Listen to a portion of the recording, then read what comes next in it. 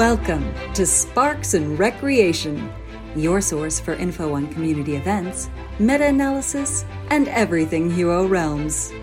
Part of the Realms Rising Network.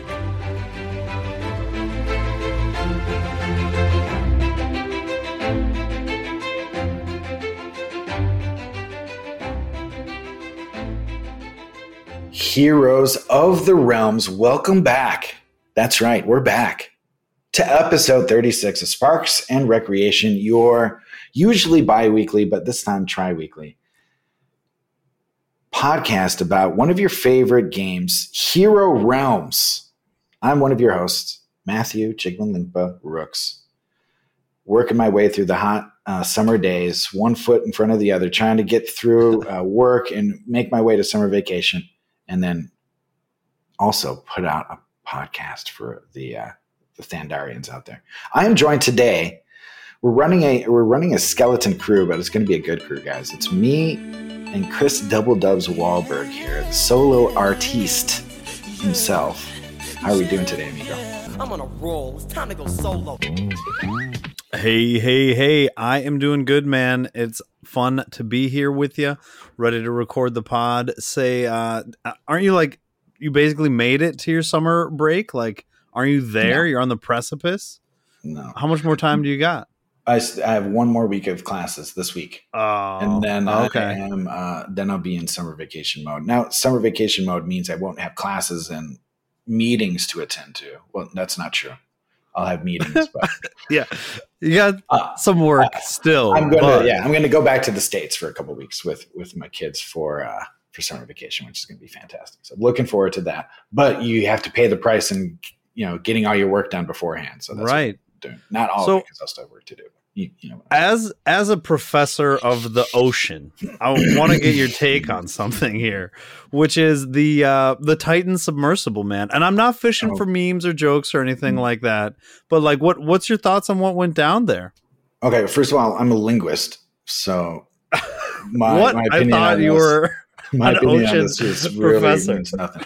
Now, I will say I was captivated by the story, because you hear, updates of the Navy sonars picking up tapping noises, and that could be them, and maybe they've got 20 hours of oxygen left, and there's a time. It's basically like a timer going down with how much oxygen. It's pretty gruesome, typical. Dramatization. Although it's pretty dramatic. I mean, it's a pretty crazy story. Let's not spend too much of our intro getting imploded by the story. But a nice bird walking there, buddy. Hat tip to Warden Slayer, one of our favorite bird walkers, which means, by the way, to kind of meander from one topic to another with ease, but maybe not much focus, kind of like we're doing right now in our intro. All right. Well, I appreciate you, humoring me with your expert opinion there, and it's gonna be a good episode here. We have our contest, our giveaway of a legend account. Are we gonna do that today, Jig? Is that happening? We're gonna do it right now. All right. So what we do is we have a list. All right, and we have everything calculated out. We basically said we're going to grant the people who entered into the contest one entry for answering the survey, another one for leaving a review, and another one for joining Hero Helper. So you could get the 3 possible entries for this. We've calculated everything that out. We have we've got numbers assigned to everybody. And what I'm going to do is just roll here. I'm going to load up a random roller here. Press the button, and then whatever number it lands on here is the person that we're going to choose. Okay, here it is. Let's go. This is exciting. Got to get a drum roll in here.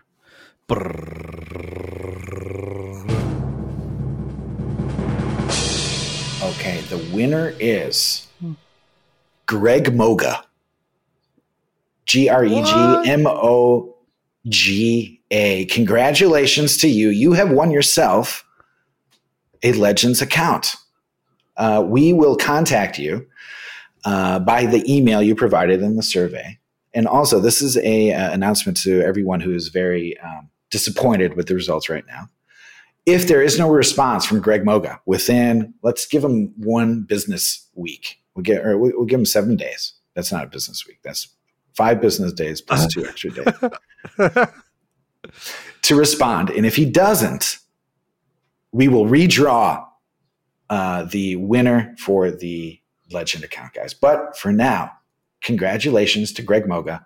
And thank you to everybody for entering and participating in our first ever giveaway like this. We'll probably do more stuff like this in the future. It may not always be a Legend account, but we will have some cool stuff in store. Okay, I mean, that's a big deal, man. But we'd like to give back to the community. We thought this would be a fun way to celebrate kind of all the developments that are happening with the app. So thanks again for participating, and hope you enjoyed the Hero Realms Digital Legends account contest giveaway. That was woo.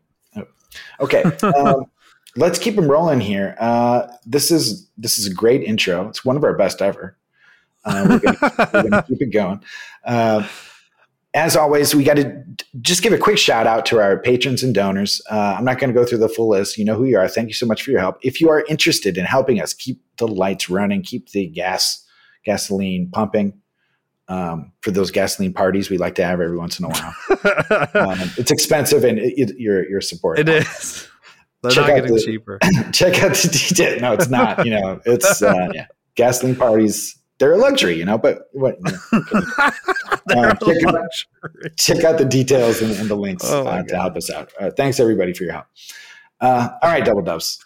We're almost at the end of the intro here, and at least we haven't used any expletives so far. Yeah, so that's one thing. Yeah, we're doing great. So for an overview on the episode today, we've got What Would You Do submitted by, I feel like I should butcher the name again, even though I've been enlightened as to how to pronounce it. Asasamas? No, it is As Awesome As has submitted the What Would You Do. So we'll be going over that. We've also got a Looking for Lethal from Noodle Tulpa that I'm excited to go through. Our kind of main focus is going to be Age of Ancestries, where we talk about the impact that Ancestry, which has been added to the app, has been having, and what we think it might be looking like in the future. We also have a Lua breakdown. There's been some really interesting action going on in the world of custom scripting and mods to the game. We've got a card duel, a face-off between 2 cards. We've got a community roundup, and at the very end, we're going to be introducing a little outro segment, Tap or Scrap. So be sure to stay tuned until the very end so you can check out our newest segment. And without further ado, let's jump into the episode.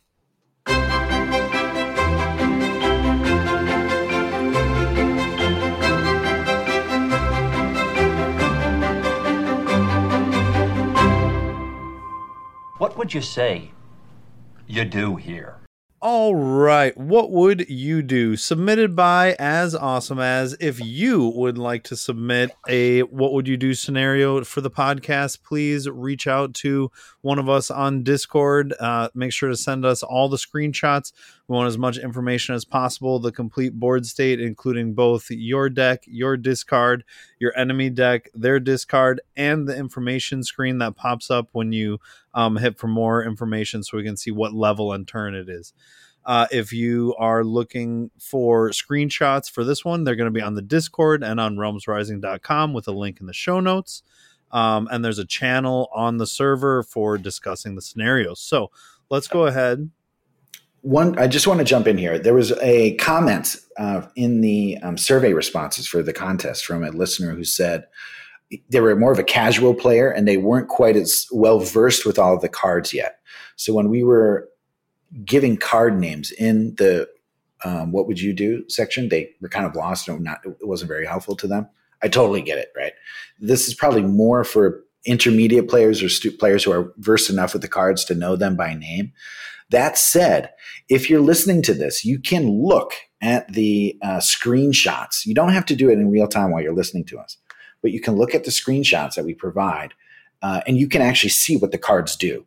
The images are big enough that everything is basically self-explanatory just by looking at the screenshot. So Right. Either try to call it up on your phone and just kind of zoom it in, or if you have a tablet or a computer, definitely worth checking it out. It's a good way to kind of look at your decision making and evaluating process. So even for new players, it's a really good exercise. It takes a little more effort, but that's how you get better at the game. All right. That's my 2. Fantastic. Thanks for throwing that in there. So it is turn 1. We're in a thief mirror of level 5 thieves. So we're not very far up our character progression yet.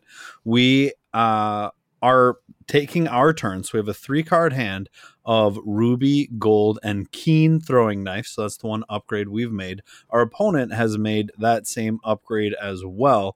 We've upgraded our skill to get us a little econ when we use it, as our opponent has done as well. But the real interesting thing here is the row. That's what this one is going to be focusing on. So first up, we see raiding party, then close ranks, intimidation, spark, and the rot. This is really quite an excellent combination of actions to see on the row here.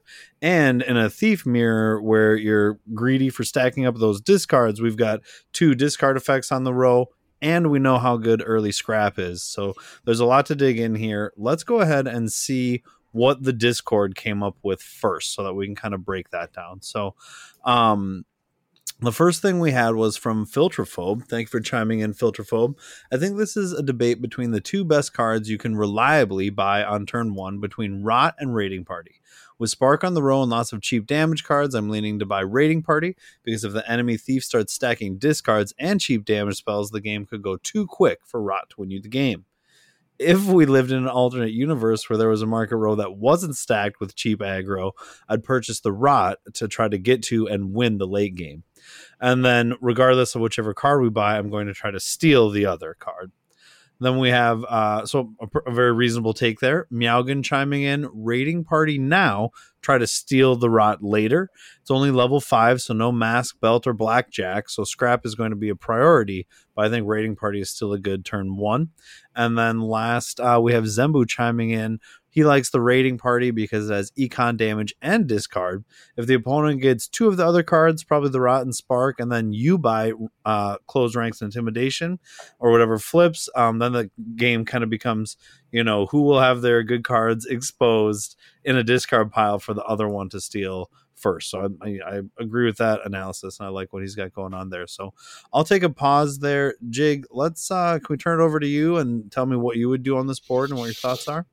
Yeah, I mean, it's hard to argue against the consensus here, because Raiding Party really is it's one of the best cards you can see first turn, especially if you're a thief. I mean, that's just it's giving you everything you need. It's giving you econ for your ability. It's giving you some damage, and it's making the opponent discard. Those are the 3 things you want to do as a thief to win the game. Right.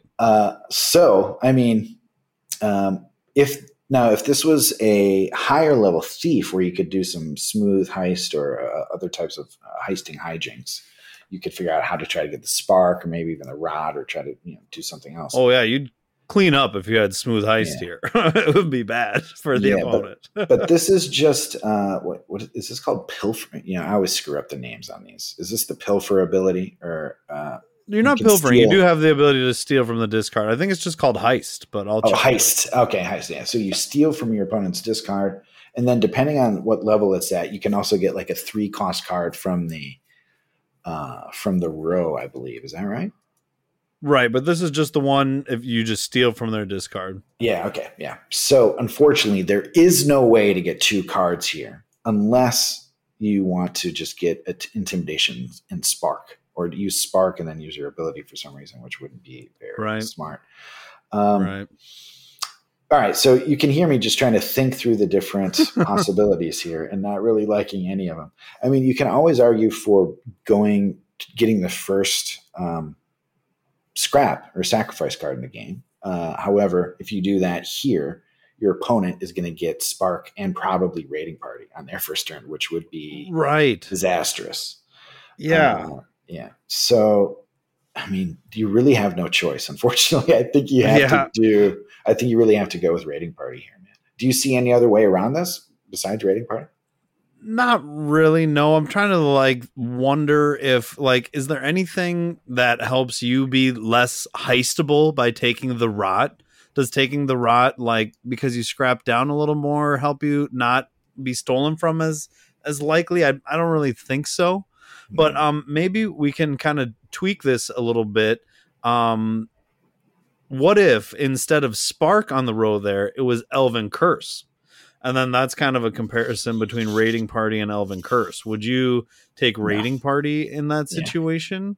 Yeah. Because of the econ, right? Yeah, because of the econ and the first turn of the game. Even if it ends up getting stolen from you later, you should be able to use it at least once and get the econ from it to help you buy something else. Yeah. So, yeah, I really, even with Curse out there. And by the way, I would actually evaluate both Curse and Raiding Party around the same valuation. However, in early game, Raiding Party turn one seems like the exact spot you want Raiding Party, though. All right, let me add another wrinkle to this to see. This is a separate change and see how this would affect you at all. What if instead of this keen throwing knife, we had a gold? So we have 4 to spend. Are you stacking up on discard effects, or is that enough to get you to go the rot plus Spark? No, you get Spark in Raiding Party. Okay, so there's no way. There's no way I can get you to buy this rot jig. That's even more for sure, right? Because then even if one of them gets stolen from you, at least you still have the other one, right? Yeah. Now, let's do. What if we had? You got one. Okay. What if we had 6? Whoa. Which I think is possible if you're second player, right? Well, yeah. Anyway, now we're just getting into kind of strange. There's no end to the different what ifs. Sure. But I think this exercise has been fruitful because it helps you realize just how damn good Raiding Party is in the early game, especially for the thief. Now, I'd say for Wizard, I'd probably, depending if I was going to get aggroed, I'd get close ranks actually. Almost any other situation. It may be a druid and a wizard might go for close ranks. Okay. Early game. Everybody else might go for Raiding Party anyway. This early in the game. And close ranks is one of my favorite cards in the game. But yeah, Raiding Party is just that good. Turn 1. Well, the community certainly voted that way as well in a massive, unanimous expression of their voting in the Discord. So it's rare it happens that heavily, but I can kind of understand why. But still, it's still a good thought experiment to go through. So thank you to is awesome as us for your submission there. Do we want to chat about what he did for this one? Yeah. So I can read through that. So basically, what Is Awesomeness did was took the Raiding Party because they knew bad things would happen if they didn't. He took Spark and the Rot on his turn, his opponent. Then he got close ranks and intimidation on his following turn. So that's quite a start. Raiding Party, close ranks, and intimidation. Now, they're not going to combo off each other faction-wise, but they're cards that are so good you don't really need them to. They don't need the faction to do anything. And they're synergistic in the sense that they're all focused on damage, you know? Yeah, exactly. He kept gathering damaging cards, and then he got Crime Spree on turn 9. Turn 13, top decked Mobia, and I'm assuming, he won it by turn 21. So there you go. He blew right Crime Spree one, so. Coming in the clutch there. Shout out to Logan, the Crime Spree advocate. Such a great card. It really is it's one of the more fun cards in the game, I think. But good stuff. And it has so much going on. It can really open things up for you, with the way that it can interact. So indeed. I like that one. All right, we're going to keep moving here. Now, we have actually 2 special segments attached onto What Would You Do this time. All right, I'm going to do really quickly another introductory, special, inaugural mini segment called What Would Jig Do? This is where we're just going to take a few moments to highlight a few fun hero names that we come across in the wild. All right, humor me on this. It's not going to be every episode, but for the inaugural one, we're going to do a few ones. We had Warden Slayer chime in with one of his I think this is an orc fighter. It could be an ogre. I think it's an orc though. That is named Azula Always Lies, which is a fun one. I submitted a few of my own here. Anthony Chopkins is one that I'm personally pretty proud of. We have lots of Kardashian spinoffs. We have Grim Kardashian from Bird Law. Zembu had Chloe and Kim Kandarian, which I think is from I forget what Evil Dead. Evil Dead. Thank you. I should know that. Too. Yeah. Then we've got Kate Skinslet and Spark Twain, two more of my creations. Now these are all great so far, but the contest, the Jig Award of the week in my opinion, goes to Arkanel for his cleric, which he just so aptly named Clerical Hera. Clerical like error, which is a play off clerical error. Just awesome stuff, man.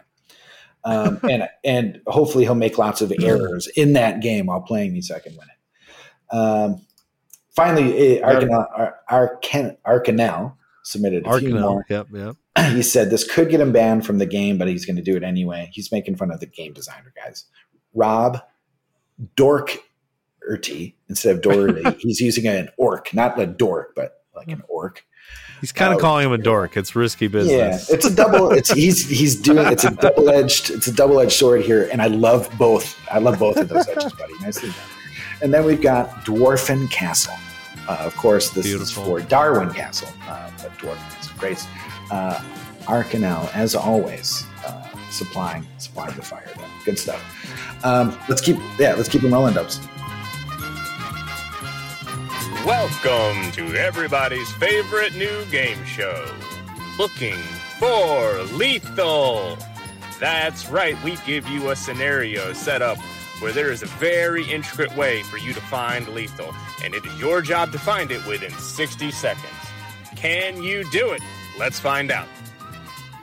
So up next, we've got a Looking for Lethal. This is from back in the day, so this is one of those things that had unfortunately got rolled from one episode to the next. So we wanted to cover this one a while ago. So apologies, Noodle, for not getting this on the pod sooner. It's a little dated, in fact, as now the druid that is involved here doesn't work like it does now anymore. Things are a little different for the druid these days, but that is not the subject here. But as perhaps an ode to the druid, we will take a peek at this Looking for Lethal. This was a game.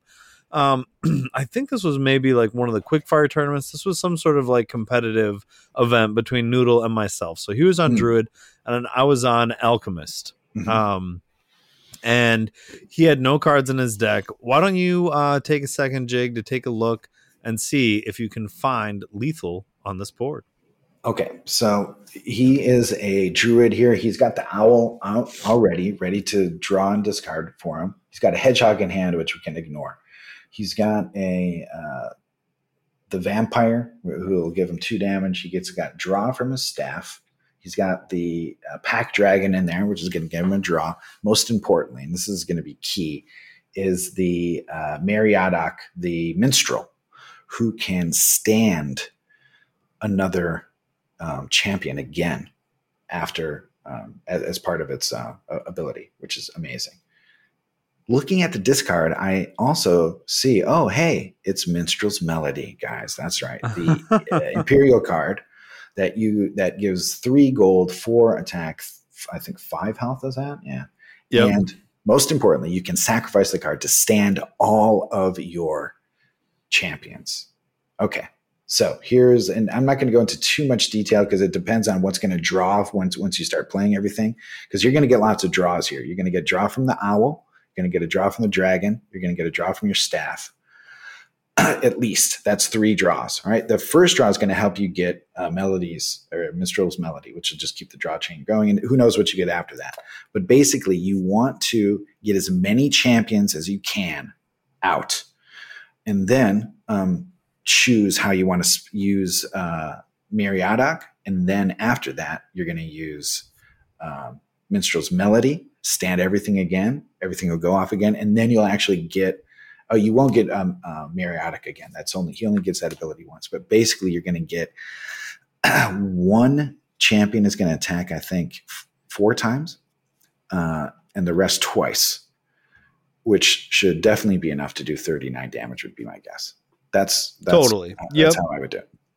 Yeah, so the big thing here, and you've also got your skill, which can chip in for some damage and stuff like that. So damage is there for sure. The thing that happened in this game was Noodle was playing for the long game a little bit more, so he grabbed the Gorgar, the demon, out of the discard there. I think is his name, and then he scrapped out a gold, which normally that's like a totally, fine play to make. And then you could even prepare him and scrap out again.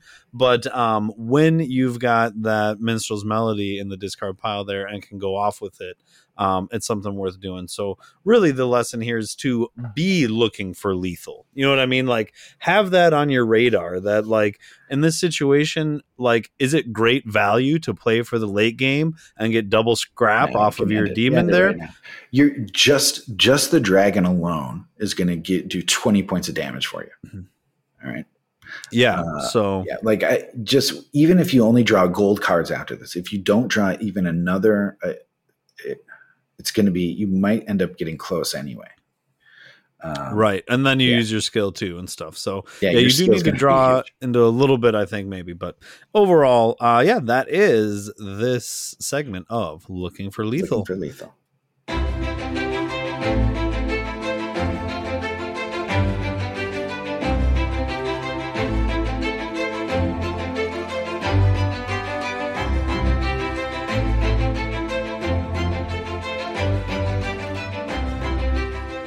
All right, everyone, welcome to one of our main topics for today, the Ancestry Almanac that we are opening up here to discuss as the age of Ancestries is now upon us. So what are they? Like, we talked a lot about, where we've alluded to them quite a bit. So, in Hero Realms, we know that you can play the vanilla game with no hero or no like character classes or anything like that. But you can also mix in fighter, or you can be a thief, or you can be a wizard. And that gives you a unique starting deck. Well, the Ancestries are a way of further modifying your starting deck, and they're supposing that you are one of a number of mythical races rather than just being human. So now, like, your default, the classes we've been playing up until now have all been humans, but now you could be a dwarf fighter or a ogre fighter and all these different things. So they usually they're about like 4 cards that modify the starting deck, and they can apply to any of the classes. So that's kind of I think the general overview. Jake, do you have anything to add to that? Okay, so when you say 4 cards, this is interesting because it can be a combination of different things. They might be cards that are added to your starting deck. They might be cards that replace a gold in your starting deck. They might even be a new skill, a repeatable skill that you can use, which is obviously probably one of the most valuable, if not the most valuable. So in the app, that wouldn't feel like a card, really, but if in physical, it is. It's represented by a card. Yeah, no, I'm just saying these are the different ways that the Ancestors actually blend in with the kits. Yeah, and you can also get abilities, which are one use things, one use cards, right? That sacrifice, and you get some sort of benefit from them. All right, so these are the different ways, and for each ancestry, they're different, right? They're not all. Some get a skill and a couple of other things. Some others get an ability plus a couple of starting. I think each ancestry gets at least 2 cards that goes into the starting deck, if I'm not mistaken. That sounds right. Yeah, I could be wrong, and because I haven't played with all of them recently. To be totally honest, I haven't played with all of them in the digital app yet. But it takes a long time to level these things up, too, guys, which we'll talk about later. But basically, this is how the Ancestry kits or the sets of cards blend into a class that you're playing with to kind of create this new hybrid character, if you will. That's a mix of class and ancestry that you use to fight against other people. All right, so Double Dubs, walk us through next. How can we act in the digital app? We're not talking about the paper version because people who have it probably already know how to use it. Right. and they can look up stuff on YouTube. It's been out for a long time. They can look that stuff up. The digital app, though, it's just been released into the beta. All right. And there's lots of Legend backers, beta players out there who may not even be aware of it or haven't played it yet or don't even know how to access it. So, Dubs, tell us, just a quick tutorial. How can we actually build characters and access this content in the game? Yeah, absolutely. So as you alluded to there, you do have to have the beta. So you have to be like a Legend tier backer of the app. Right now, if you did the most recent Dungeons Kickstarter and you have the pledge manager available to you, you can upgrade your account right now if this is something that you want to do, and that'll be kind of for a limited time. They don't offer this all the time. So first of all, that is a prerequisite that you have to be part of the beta. And then when you go to create a new character, so you'll go to the character screen, you'll do select hero, and then you'll scroll all the way through your current heroes to create a new one. And when you're in there, it is currently only available for fighter or wizard. So when you try to create a new fighter or wizard, you'll see another new screen pop up, and this will be your ancestry screen. So I think this is actually a good chance to go through the different ancestries. So as we said, the game, normally you're just playing as a human. There's no modifications to your starting deck, but then if you want to modify that and play as one of these ancestries, you can become a dwarf or an elf. There's also ogre and orc. Then there's small folk. And then last but not least, this was a promo that some people weren't sure they were going to include, half demon. So there are 7 total, if you include human, 6 non-human ancestries that you can play as. Great overview. Now, in the actual game itself, so if we want to build a new character with one of these ancestries, can you walk us through how to do that? Do you remember how? So, it has to be a fighter or wizard, and you go to new hero and click through. Yeah. And then at that screen, you'll be able to see. And then in the naming screen, there's new portraits to go with the combination of race and class that you are, and there's a new little button that says ancestry, and you can click that and you can see the cards that will be or the changes that your deck will have because of this ancestry that you're choosing. Yeah, so in shorthand, guys, you'll only see the ancestries if you create a new wizard or fighter character. If you're creating a new cleric and you don't see the ancestries, it's because they're not available yet. All right. They're only available right now for those 2 classes. So if you want to check them out and you're a Legends backer, beta backer, go to create a new character and create a new wizard or fighter, and you will see all of those lovely ancestries to choose from. All right, good. I think we've kind of covered a good tutorial, if you will, on like what these are and how to access them in the game. And again, if you want to know like what each individual one does, all of the stuff is available. I don't think it's in the app yet in the card library, but it is online because the physical cards have been out for a long time. So you can find resources for that in lots of places. Right. We will talk a little bit about them later, a few of them, but not all of them, because over time, we'll be going over these guys. We're going to spend a lot of time talking about ancestries, and you'll see why. All right. So you know what? We also have favorite initial builds and strategies. Should we do that first?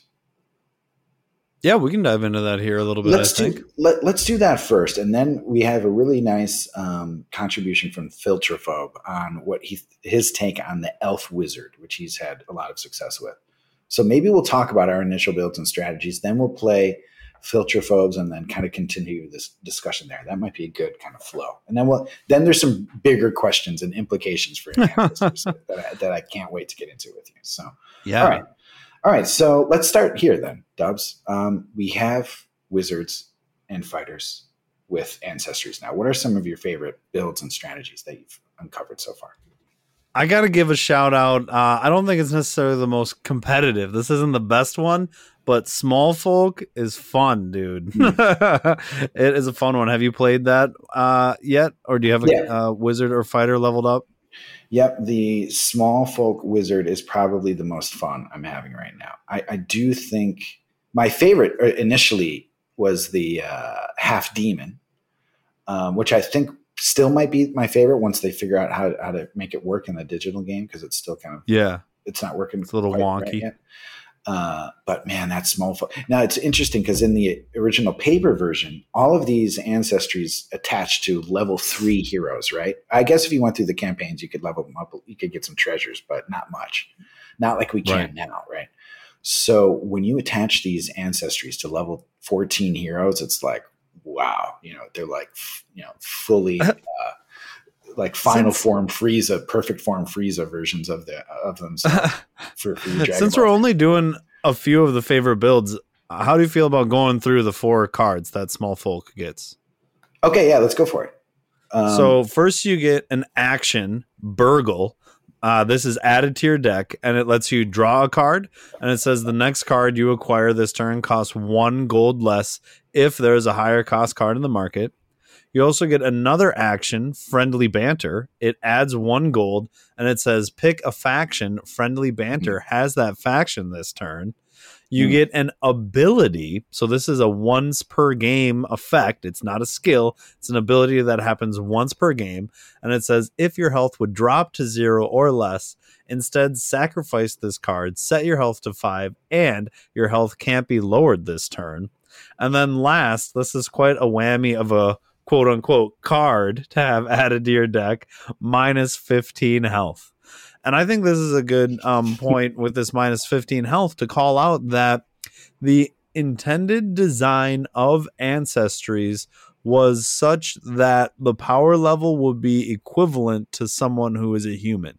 Meaning that, like, if you are playing as a human wizard, you wouldn't have a disadvantage necessarily if you were playing against someone who chose an ancestry and was a wizard, right? Because they want that to.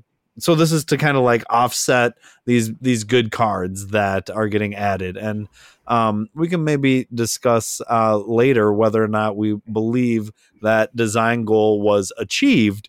But I think it's worth calling out that the small folk is very tiny, very squishy with this minus 15 hit points, but with the hide ability in there, that has produced some really fun stories already with how that has played out.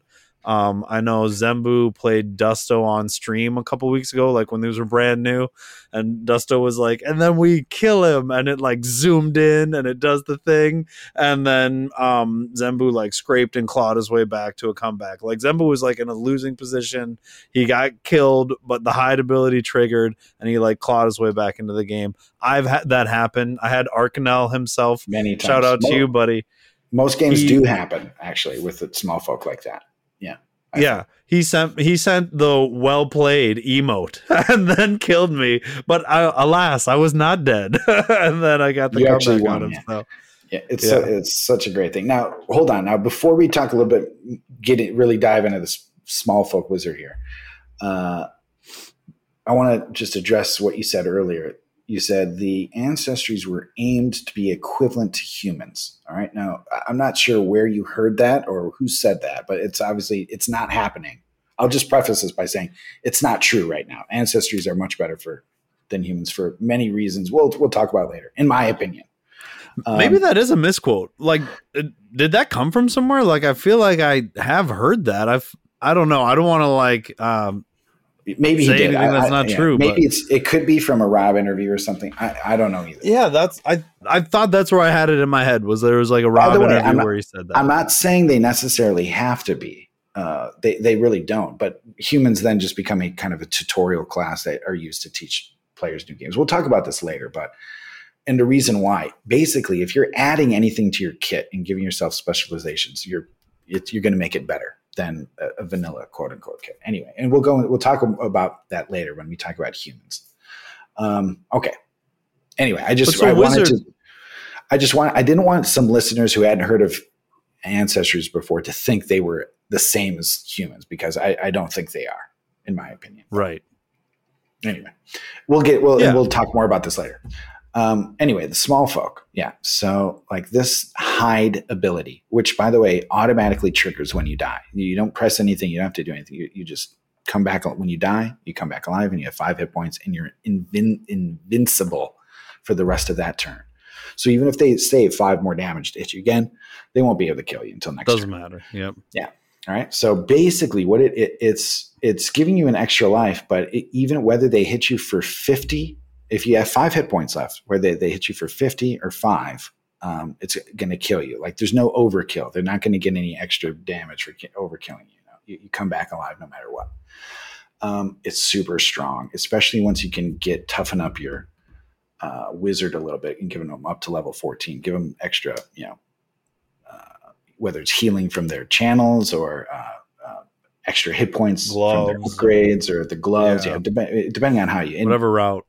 Obviously, you don't probably want to go with Soul Channel with the small folk. I wouldn't recommend it. I actually like the serene, but I do think you could do a nice pure channel and probably the gloves with it as well. But man, it's so much fun to play. Yeah, that's a good combo. I really like it. Yeah, you get 2 actions added to your deck, which you love for the blazing staff or the gloves if that's relevant there. And the friendly banter, giving that little taste of the alchemist ability to have that good. Like nice factioning is very good. Amazing. With the treasure map, you can give yourself healing right away if you need it. You can start scrapping if you need it. You can draw if you need it. If you draw both of them at the same hand, right? It gives you such versatility early, and your chances of getting that first couple of the hands aren't bad because your deck isn't that big and you're drawing so much. Would you run robes if you were and treasure map so that you can kind of max out the friendly banter? You think you got to go gloves and serene? I mean, probably? you could do that, but you are straddling the line of death already. So close. When I hear treasure map, I'm just always thinking robes because I feel like you want to get the best value out of your robes or out of your treasure map. You want robes most of the time, but I guess you got to play to the if you do have healthier bit. If you have pure channel, it helps a little bit because then if you draw the robes or draw the map, you can leave it for next turn or end up taking it this turn or whatever. Okay. Yeah, I wouldn't. Okay. Yeah.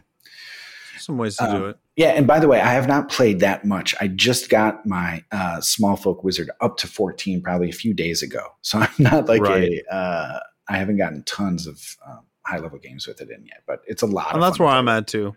Yeah. I will give a shout out to my buddy Fierro, who is playing a small folk fighter, and he likes the combo. Not saying again that it's like incredibly powerful or anything, but it opens up some avenues to fighter that you don't normally get. Burgle is helping your econ a little bit, which is cool. And then friendly banter opening up some of that faction abilities that fighter doesn't always get, because usually you're not buying a critical mass enough of cards for fighter to be factioning reliably. Sure. Yeah, so for a fighter who's like factioning and getting a little better econ, well, like okay, not bad. Yeah. So I wanted to give a shout out to old Tickle Bottom there. So that's just a few more shout outs. I think the obvious combos for the fighter are the big brawny guys. The orc and the ogre can do some crazy things. They're still balancing the stuff, by the way. They're still changing the kits and how they interact. Do we want to talk about that at all? Like orc was nerfed just a couple days ago. Orc was nerfed kind of big time, it sounds like. Okay, so how did it start? Yeah, well, how did it start and how did it get nerfed? Okay, so I guess it's ogre, actually. Ogre is the one that got nerfed. I think orc got a small nerf too, I believe. But yeah, okay, so let's talk about ogre first, because ogre was the one that seemed more OP. Ogre, the War Club, got added to your deck, and it's a weapon that does 5 damage. Well, now it only does 3 damage. The Ogre also got a shiny rock that replaced a gold, which shiny rock is worth 2 econ. And so that was replacing a gold, so that's really good. But now, instead of replacing, it's just straight up added. So those were 2 key changes to Ogre. And then the orc, which was the other aggro one that people were using with fighter, they had a card called Bully, which is an action that says you may acquire a card with cost 3 or less for free. Well, now that can only acquire a card with cost 2 or less for free. I was a little surprised to see the orc nerf because I didn't know that orc was really like doing a lot. Now, really quick, can you tell us what are the negative aspects for those ancestries? Yeah, so let's start with Ogre. So Ogre is the one that had the War Club that was reduced. So it has plus 10 HP, but in addition to that plus 10 HP, it says cards in the market cost you an additional 1 gold to acquire. Which is so brutal. So I have to say, like, I leveled one of these to 14 right away. It was the first one I got to 14. It was powerful and it like gets some huge damage out there. But man, the play style is not for me. Like, you're just not buying anything. You maybe buy one card or you do a couple fire gems here and you're just like running through your base deck and like one damage card you got off the market. And you know, you're trying to kill them as quick as possible. And that cards in the market cost you an additional 1 gold to acquire. Not a lot of fun in my like leveling experience. Winning is fun, so maybe at level 14 playing this a bunch would be fun. It's interesting, Dubs. It's really interesting because I think at the low mid levels, like around 3, 4, 5, before the fighter deck gets clogged up with all the garbage upgrade cards, you can actually get really nice econ rounds. You can even buy you can get up to 9, 7, 8 gold and buy stuff. I'm saying this happens though only at the like level 3 and 4 before it's fully matured. You're right. Once you get it up to the big levels, your deck is so clogged your spear up. And you just can't get your econ can't get up there, right? But before your deck gets clogged up, and this kind of hints back at the problem with the fighter. It actually gets worse relatively to the other characters as it like significantly worse as it levels up. All right. Which is a indicator that the design is not great. You need to redesign the cards for the fighter. The fighter needs to get better as it levels up, not getting worse. Right. And one of the reasons it's not continuing to rise up with the other guys is the economy gets snuffed out. You can't buy anything with the dang fighter. Anyway, right. The fighter is relying on its like starting deck more so than the market, it feels like. And it's a deck building game and you want to be like building off the market. So in that same vein, then the orc has a negative associated with it, which is that it gets a +4 health, but then it says you may not acquire the rightmost card in the market row. This one I find a lot more interesting. I haven't played it. I played it in paper, but I haven't played it digitally. But it seems a lot more palatable from a play experience. What are your thoughts on the orc? Is this one of the ones you leveled up, or what do you have? No, I guess you can answer about orc first. But yeah, no, I'm doing it now. I figured I have to do. I played all the wizards first. Well, as soon as Ancestries dropped, I was like, oh, I got to do my half demon wizard, and then I leveled it on. And then I was playing, I realized it didn't work right. So I was like, oh man, that sucks. So I did I've slowly been getting a few more wizards, and I've gotten an orc and an ogre. They're at like level 5 or something right now. That's why I talked about their economy is actually pretty good right now. So I haven't gotten up there yet, but I know this is the same story with the other fighter. The orc or the ogre fighter even has better economy than the human fighter, even at mid level, because of that shiny rock, because of the stuff. Yeah, even though everything's more expensive, you have more stuff in your deck to buy stuff or to give you econ. So I really like it at the mid levels, but I know I will be in the same boat as you once you get up to the high levels and you just relegated to kind of a decisionless play style where you're just hammering your opponent with fire gems and your skill every turn. Not exactly why I signed up to play this game. It also just kind of feels like with the War Club nerf and kind of the nerf to ogre in general, that like, why do you think they don't want aggro to be so viable. Like it feels like I'll aggro tell you can why. play an important role in the metagame. I'll tell you why. It's because games that end on turn 5 or turn 6 suck, and they turn players off. And there's no quicker way to chase off new players than to have them lose on turn 5 before they can not even do anything. And that's kind of what happens when you have aggro. Now, I'm not saying there shouldn't be aggro in the game. We need it. You need aggro to balance out, to keep other styles of play in check. Right. Otherwise, greedy like wizards and thieves and stuff, they're just going to go wild. Mm-hmm. And the cleric doesn't get to showcase its power. Mm-hmm. Yep.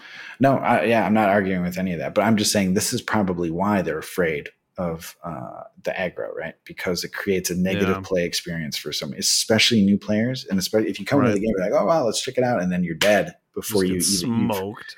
The card you bought 2 cards, they're still in your discard. You haven't even shuffled your or maybe you just shuffled and you're about to play your card, and then you're killed. Like that.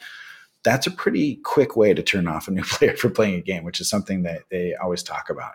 They're always talking about complicated rules and like comprehension for new players. I think they're really keen about retaining new players or attracting new players. So this is probably one of the things, would be my guess. I guess this all just circles back to me then to like a fighter rework feeling necessary, because right now the fighter, all signs point towards like you're supposed to build towards aggro. And yet, like, that aggro isn't viable, Well, no, but here's the thing. Like, what is aggro, though? I think you can have an aggro. I just used air quotes for all of you potters at home. Aggro. Great. I saw the Chris Farley gif in my mind. Yeah, one of my faves. No, where was I going with this? Yeah, so aggro. The forms it can take and what it means. Yeah, like for me, I'd rather have, like, you can have this framework where the fighter has this ability that does a ton of damage. Maybe its skill is whether it's expending champions or doing damage or whatever it is. I still think the fighter needs to be worked. The fighter needs to be able to participate in the deck building part of the game. Which we were talking about. You were just talking about, like with the ogre, you don't buy anything except fire gems, right? Or if there's something really cheap you can buy with one leftover gold you have or whatever.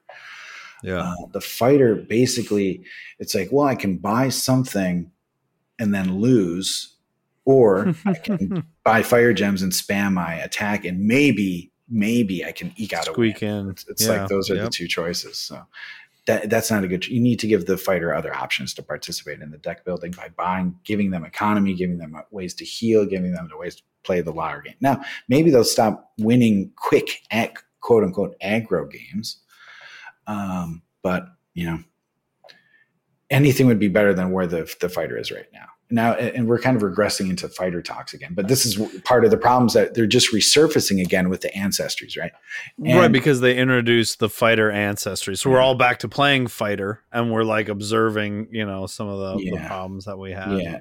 And here, and we're going to get to Filtro's take on the wizard next, but this is a good point to just bring this discussion point up, I think, because I think I've started, at first I viewed Ancestries as kind of like a novelty. I was like, they'll be fun to add to the game, but most people won't play them. They'll just be like fun to do challenges in every once in a while. I don't think I think they're actually going to fundamentally change the whole way the game is played. Oh yeah. Before we get, well, hold on, but let me just say this, and we'll do the deep dive on that later. But I was going to connect it to the fighter, because when you have an ancestry that you can attach, and I'm not saying every single ancestry works for every single character. No, of course not. But you'll probably have one or two ancestries that click in really well, like a zipper or like a jigsaw puzzle piece with the class you're pairing it with, right? And for fighter, it should have been orc or ogre, right? You could make a case for dwarf or some of the other ones, but they obviously haven't been working either. Basically, even with ancestries, the fighter still sucks. You can get aggro wins, but once they started getting aggro wins, it immediately got nerfed by WWG, right? So it's like you got to fix we're not talking about balancing the fighter. We're talking about like a redesign of the fighter. Kind of like what happened to the poor druid. The poor druid got completely redesigned. And it probably didn't really need it. Yeah. Yeah. And it didn't, but it's a fighter that actually needs the redesign. The ancestries aren't even helping it. That's the point I wanted to make. That's what I'm seeing. My initial impression so far. Again, I've only gotten 2 to level 5, but I fought against a lot of them. And by the way, I've lost against a lot of them as wizards getting aggroed. It happens, right? But that's making it's even harder for them now because they've got nerf to do that. So anyway, so I want to go back to one quick little thing you said about how like a certain ancestry might pair up really well with a certain class, right? What about this idea that a certain ancestry could pair up well with a certain class for a particular matchup? And what I'm getting at here is I know, I think Zembu posted about this. I'm not sure how well it worked for him, but half demon fighter getting some built-in sacrifice could perhaps improve the cleric matchup. I think that's a really interesting idea. It's probably still an abysmal matchup, but like that is pretty interesting. I didn't say the ancestries are making fighter worse. Don't mistake. Like the ancestries make the fighter get better, but it's still crappy, is what I'm saying. Even after it's added to it, it's still not that much better. Yeah, I'm not saying it's bad though. I mean, yeah, of course, the half demon is awesome. It's my favorite kit actually because of that sacrifice and because of the cool things you can do with it. But yeah, and plus you're going to aggro with that because you're taking a hit on your healing, so you're not going to be relying on your healing as much. Should we talk half demon really quick before we go elf? Okay, so I'm going to run through the 4 cards, quote unquote, that are added for half demon. So first you get an action added to your deck called Demon Blood, which counts as a Necros card. This is a Necros card in your deck, and it does work that way in the app, right, Jig? The one that sacrifices is the it counts as a red card, so it will like faction my copy of the rot, right? That has been fixed. At first it was factionless, which totally neuters the whole half demon kit. But yes, it's key that it has that Necros faction. Yes, it does. Okay, so this action called Demon Blood, which is a Necros card, it adds 1 gold, or you may sacrifice a card in your hand. So very interesting, starting the game with some scrap. Of course, it's limited to your hand only. We know how tricky that can be. But of course, your hand, you also will basically always have a target for it too. So that's something to think about. You also get an action added, Demonic Strength. Demonic Strength does not have a faction associated with it. It gives you 2 damage. And if you had it factions with a Necros card. So hopefully none of that's too confusing. But it factions with a Necros card, and it says, set this card aside. At the end of your draw phase, return this card to your hand. So you can deal 2 damage with it on 1 turn. And if you have a Necros card, then Demonic Strength passes to your next hand as well, staying out of the shuffle and giving you an extra 2 damage and another action for your following hand as well. Yeah, it's awesome. Now, wait, let me just explain there. So it receives a benefit if you play another Necros card, but it will not trigger the faction on another. It's not a Necros card itself, so it won't trigger other Necros cards. That's what you meant. Yeah, it's by the way, it's deceptively awesome. It seems like it's going to be ho hum, but if you can get 1 or 2 Necros cards on top of your initial starting one, you can start bouncing that card every turn and just doing damage. And it's just awesome. It's an extra 2 damage every turn. And it gives you, if you have robes and you're robing a card, you're going to start your hand with 7 cards against your opponent. That's pretty sick. Which is pretty demotivating just to look at, right? And against thieves especially, it can be quite good because you have so many choices to Continuing through the half demon ancestry, you get what is referred to as a global buff of +5 HP with the negative effect of whenever you gain health, gain 1 less health instead. And that one, I believe it's not fully working correctly in the app right now. There's still kind of so it should be you only get the -1 to Imperial healing. So each Imperial card that you play that gives you healing, or each instance of healing that it gives you, gives 1 less if it's Imperial. However, if it's like from healing from your channel or if you're a thief and you're using lift, that should act normally. However, in the digital app, it's just a -1 to all healing, which is really, really heavy-handed. And it basically makes playing Half Demon Wizard not really viable versus the other stronger, the stronger versus small folk and elf. At least it just gets. But destroyed. it sounded like they're working on something there, and that we can hopefully see that we're aligning with the paper version of the cards soon, so that it only affects. So it'd be nice to see it play at its potential as it was designed before we. Maybe it'll be too strong. We'll have to figure it out. But it'd be nice to actually see it working as intended first. So those 3 cards on their own is like got me interested. Like, okay, I'll play this class, but wait, there's more. There's a 4th card, Hellfire. Hellfire is an ability, so you can use it once per game. It costs you 3 health, and then it says deal 3 damage to target opponent and each non-guard champion they control. So you got Fireball and Hellfire potentially for quite a Nova burst of damage that's possible there. That seems really awesome. Yeah, it's good. You have to be really careful with that Hellfire though, because it's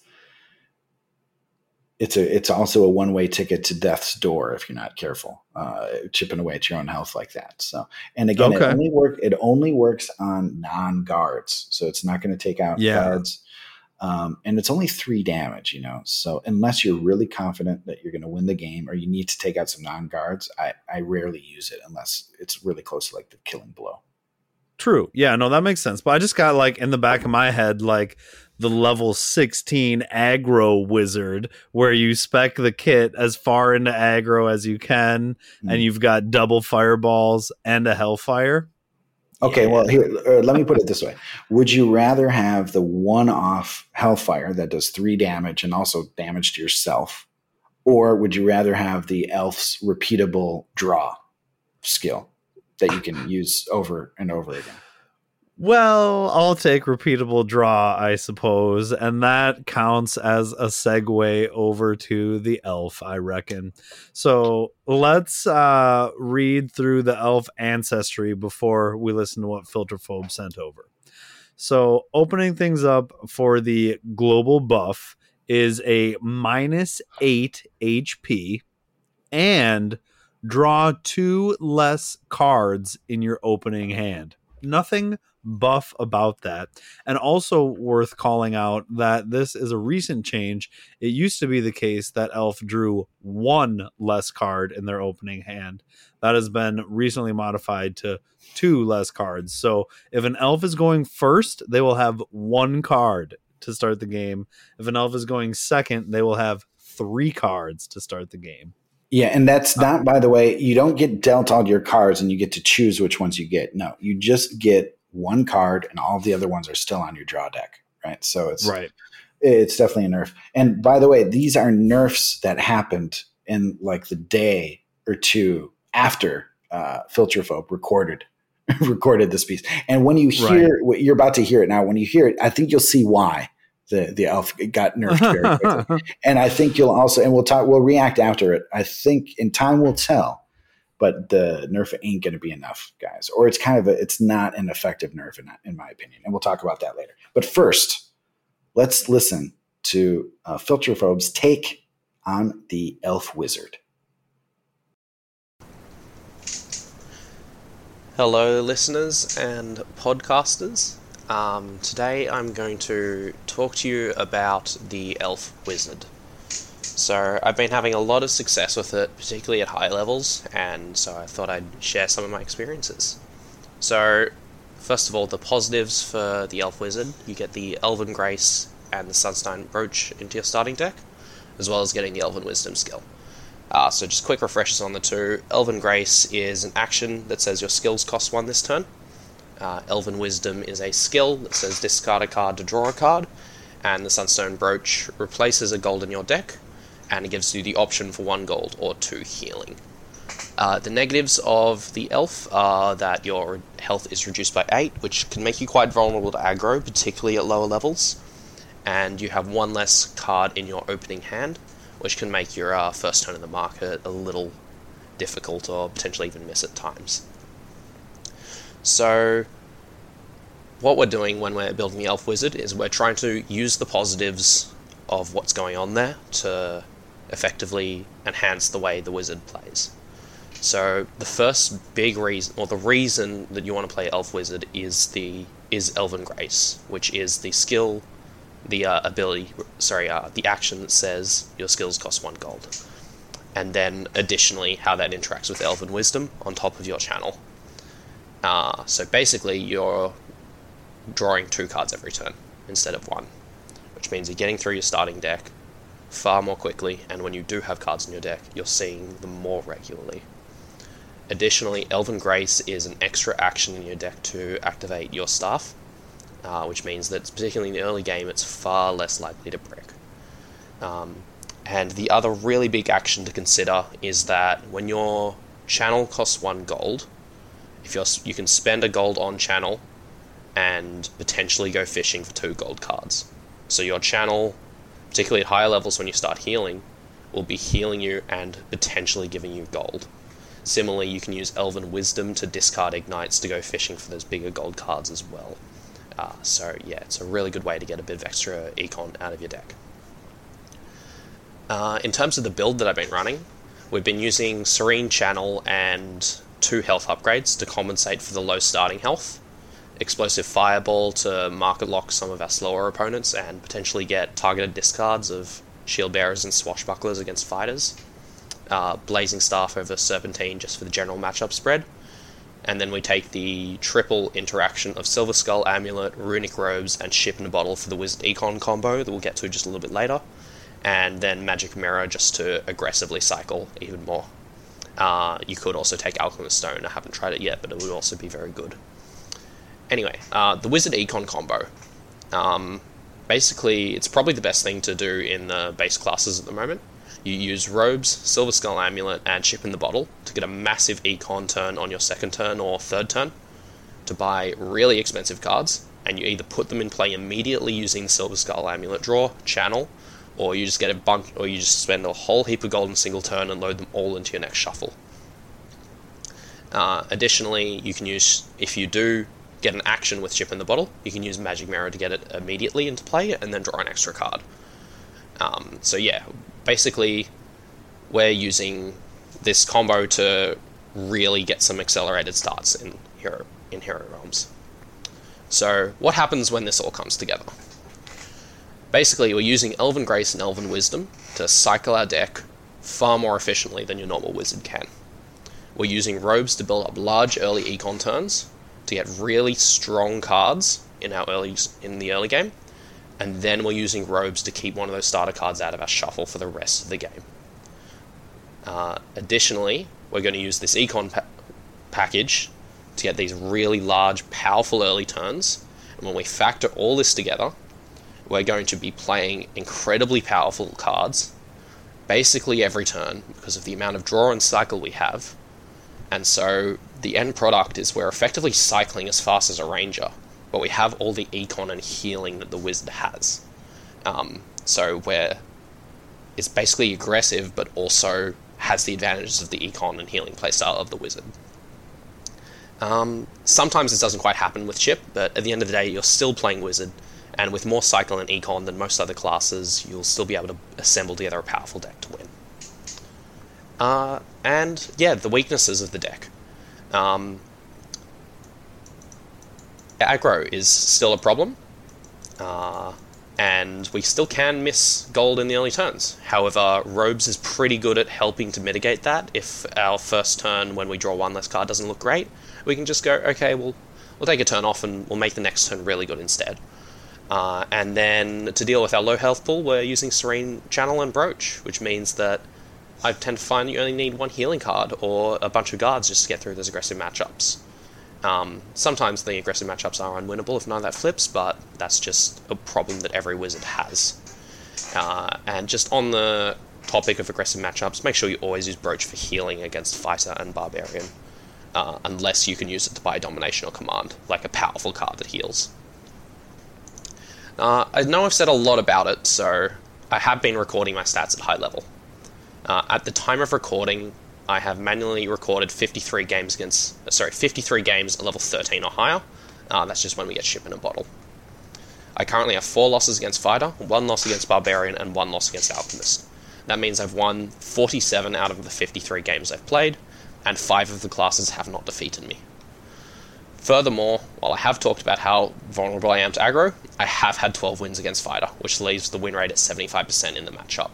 Overall, my win rate is currently 88.68%, which is insane. It's my highest win rate character, and it's crazy.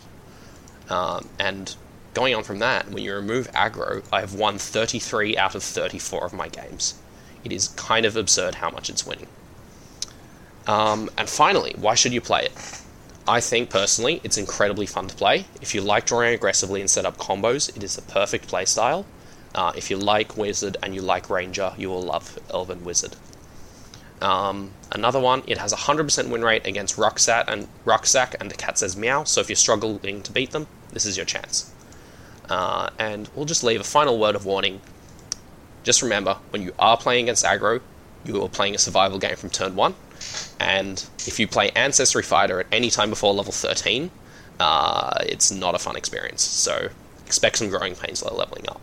But yeah, don't let this all turn you off the Elven Wizard. It is a lot of fun, and I highly recommend you should pick it up, particularly at these higher levels of play. It is a blast, and probably the most powerful thing I've ever played in Hero Realms.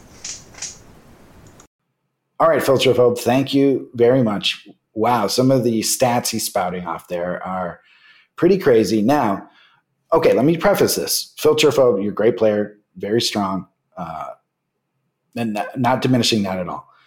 However, if you're hitting like high 80s, 90s with your win percentage, chances are you found an OP combo.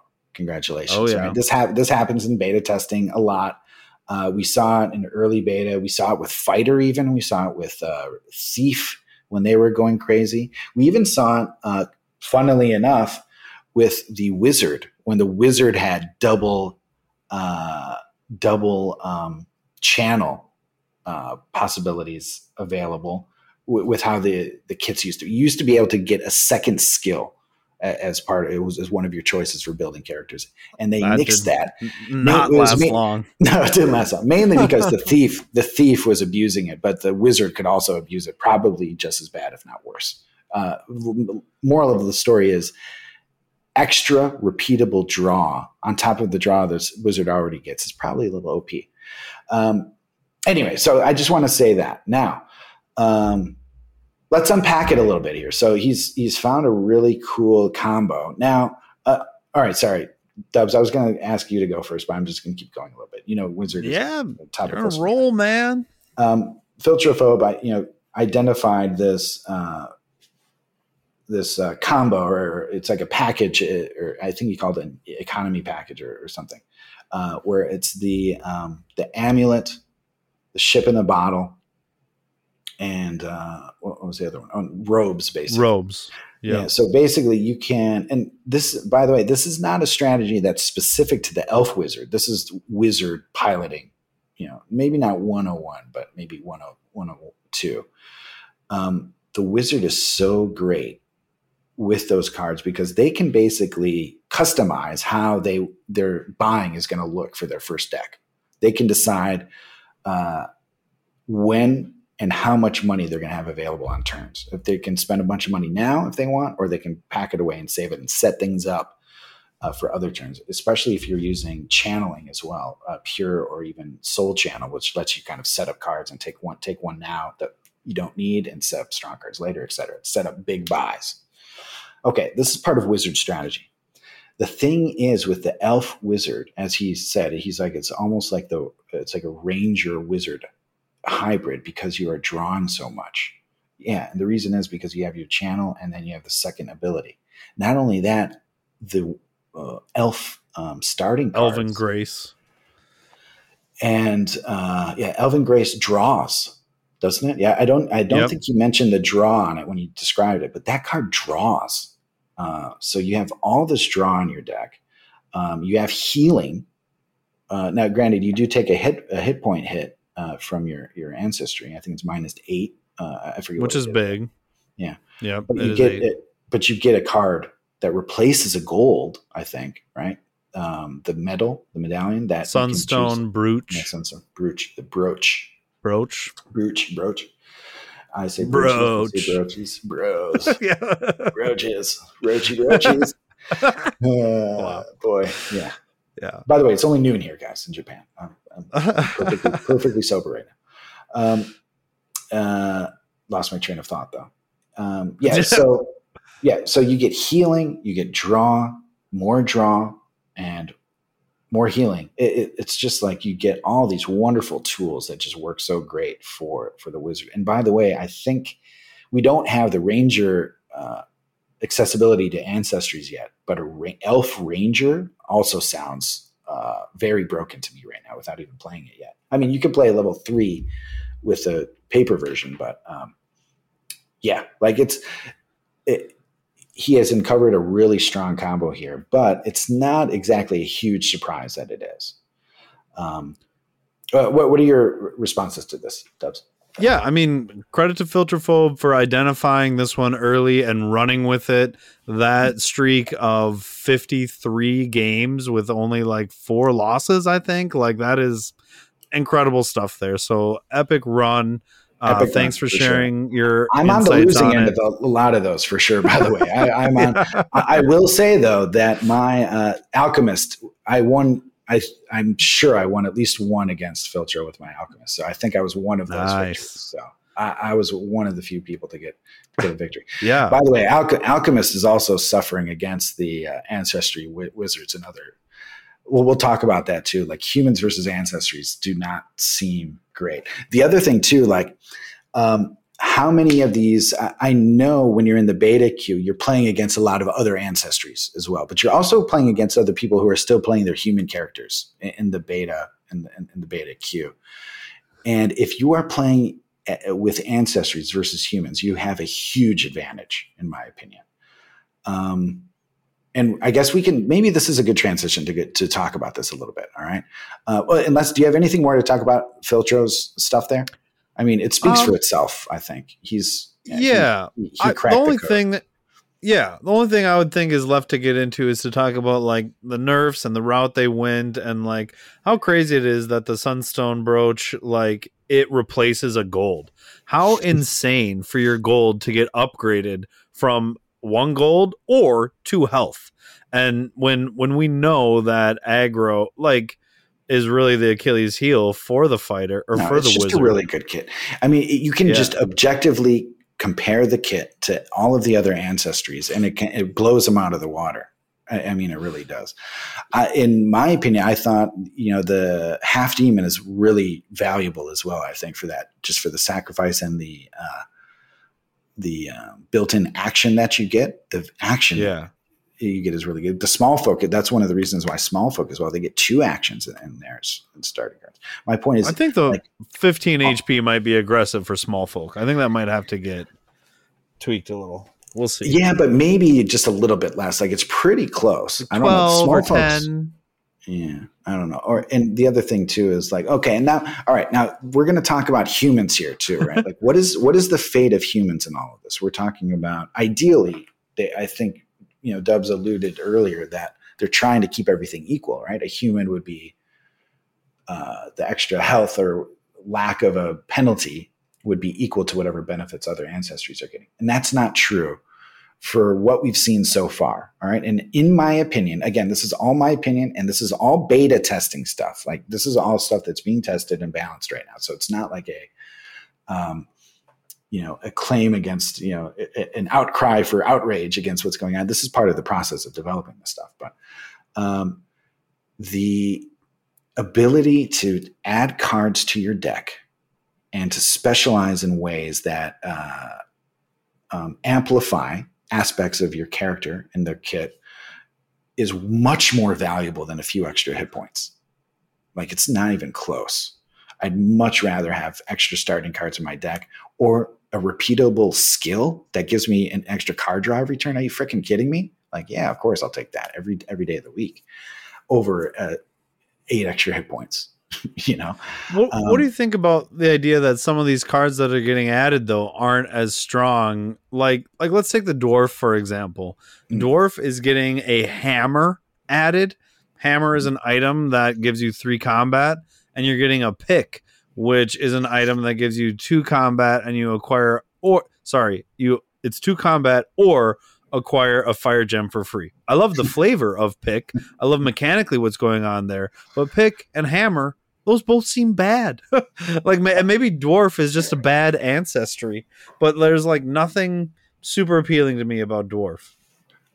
They don't seem bad, buddy. They are bad. This is, and again, I don't want to be overly. I can be a little sharp with my criticism, but I don't mean this like as a personal attack on WWG or anything. They're testing this out. They're trying to figure it out. But this is bad design. Like it's not even close to the same stratosphere of power level as some of these other cards. Like you said, I get it's cool. It's really admirable that they're trying to go for the flavor, like, you're using a pickaxe and you're getting fire gems. Like, yeah, that feels like a dwarf. That's sick. Or you're using it to like attack someone. That's awesome. Yeah. Or you can be a small folk and get a card that draws you a card and reduces the cost of something in the row, or a card that you can use that gives you gold and you can use for any faction you want. Right. Or whatever. Like it's not even close. And so these are things that are going to have to work out. And right now we're seeing, and again, here's the other thing too, like, right now, we only have fighter and wizard available, so we're seeing now the best ancestries, and maybe there'll be other combos that are revealed later. Like especially, I think the half demon has some potential, and there might be some others. But half demon cleric, ideally, well, yeah. For once the other classes get theirs available as well, we'll see hopefully different ancestry combinations will work better with different ones than other ones will, right? Hopefully the elf just won't be the best ancestry for everybody, but right now it is. Like it's not even close. It seems like it will be. I'm trying to theory craft dwarf into being good though, and I haven't identified the class yet where dwarf is good, but we'll see. Dwarf clerics and fighters are always kind of if you go through to that's like the trope. The trope. Yeah, that's the trope. But in the game, I don't know if they'll be any good. Yeah. Now, this is a tall order. It's going to take a lot of play testing and repetition and like just people playing games and getting data and stuff to work all this stuff out. Like it's just a mammoth task that's lying ahead. And I get to that's why they're doing it bits at a time. Like we're only seeing 2 characters with access to it now. And I brought this up in the Discord, and we don't have to get too deep into the weeds on it, but if you are balancing this stuff before all of the characters have access to them, it's probably not the most effective way to balance everything, because once all of the other classes also have access, it's going to upset the balancing again, right? In other words, it seems to me like it would be the most efficient way to balance stuff after having everything out and playing against each other, and seeing how they kind of work and interact with each other and keep checks and balances and et cetera within the meta, and then balance from there rather than doing little by little and then adding new stuff that further upset the balance. Like you might be balancing stuff that actually would have worked fine if it was a fully formed meta. You know what I'm saying? Anyway, I've talked about that, and I could be totally wrong on it, but that's my intuition when I'm seeing this stuff play out a little bit. But what do you think about that? So, no, I'm with you on that. I'm really excited to see where it goes. I think the reminder that like this is beta, let's all be patient with them, even if we disagree with the routes that they've taken and chosen for some of the different like nerfs and things like that. Like we'll give it time, and the numbers will express what changes need to happen. I think so. We have gone pretty heavy into ancestries here. Well, just to piggyback on that too, and if you don't like something, or if it's kind of taking the fun out of the game for you, take a little break from the game too. Like beta testing isn't, and Rob has said this in his interviews frequently too. Like beta testing is for a certain type of player who's willing to try things that are broken or not quite working, or things that are going to be changed. Like it's not like playing this stable game that's going to give you the same experience over and over again. So you have to kind of accept that when you're playing beta. It comes with the territory, I guess. Yeah. Sorry, D. Yep. Well, no, just that, like, I think we should, we got some other good content to get here. Any other Ancestries thoughts we want to talk about? Anything we missed so far that you want to hit on? Okay. Well, so just to wrap it up, I guess, like I said earlier, I underestimated the impact that Ancestries were going to have. And now I see, like, not only are they going to have a big impact, I think it's going to completely change how the game is played. And I think it's good, by the way, like giving this extra layer to customize and specialize your character builds is one of the reasons why this game is so much fun. Is all these choices and the decision trees we have when building stuff. Like, that's the fun part of the game. And this is bringing it to a whole nother like level. I don't want to say exponential level, but it's giving you a lot more choices, right? And it's going to be a bumpy ride figure. It's going to be messy figuring it all, playtesting it all out. But man, like, we're going to have a situation where even if a character kit isn't perfect, fighter aside, you can use these ancestries to fill in the weaknesses, and to really figure out play styles for how you want to play a certain character that can really differ from person to person and really be effective ways to play. So the potential here is just amazing. It's going to be a long slog. It's going to be a lot of play testing in the meantime, but I'm here for it. It's going to be fun. And it's fun to talk about it with you guys too as it goes through. So this will be a fun kind of recurring thing that we keep returning to in future episodes as well. Yeah, I think like Hero Realms is a deck builder, but part of what makes it so special, like you talked about there, is that there's a little bit of deck building that happens before you do the deck building. And Ancestries is just another layer of deck building that you can do before the deck building and the other deck building that's happening. And so, any ways that you're able to kind of like use that, it is fun stuff for sure, because I love the little tweaks, like with the respec tokens. I've got a match coming up against someone, I'm going to respec in this slight little way because I want to have this one card. Well, now Ancestries introduces like a whole other way to do that, so it should be good stuff. Now, I will say, though, you cannot respec your ancestry. So once you build a character with an ancestry, you're stuck with it. You can respec all your upgrades and choices right within the class kit, but you cannot re-choose your ancestry. You have to make a new character for that. So this is one of which is smart, because now we're all going to have to make lots of ancestry characters. But awesome. It's just going to take a long time to do it, but it'll be fun to work it out. All right. I think that's good for Ancestries this time. As we said, this is a huge paradigm shift in how the game is played. We're going to be talking about this, at least in beta right now. Eventually it's going to make itself to the public game as well, but we will be talking about this a lot moving forward, so never fear. All that said, let's move on to another really fun, interesting, and newly developing aspect of the digital game, Lua.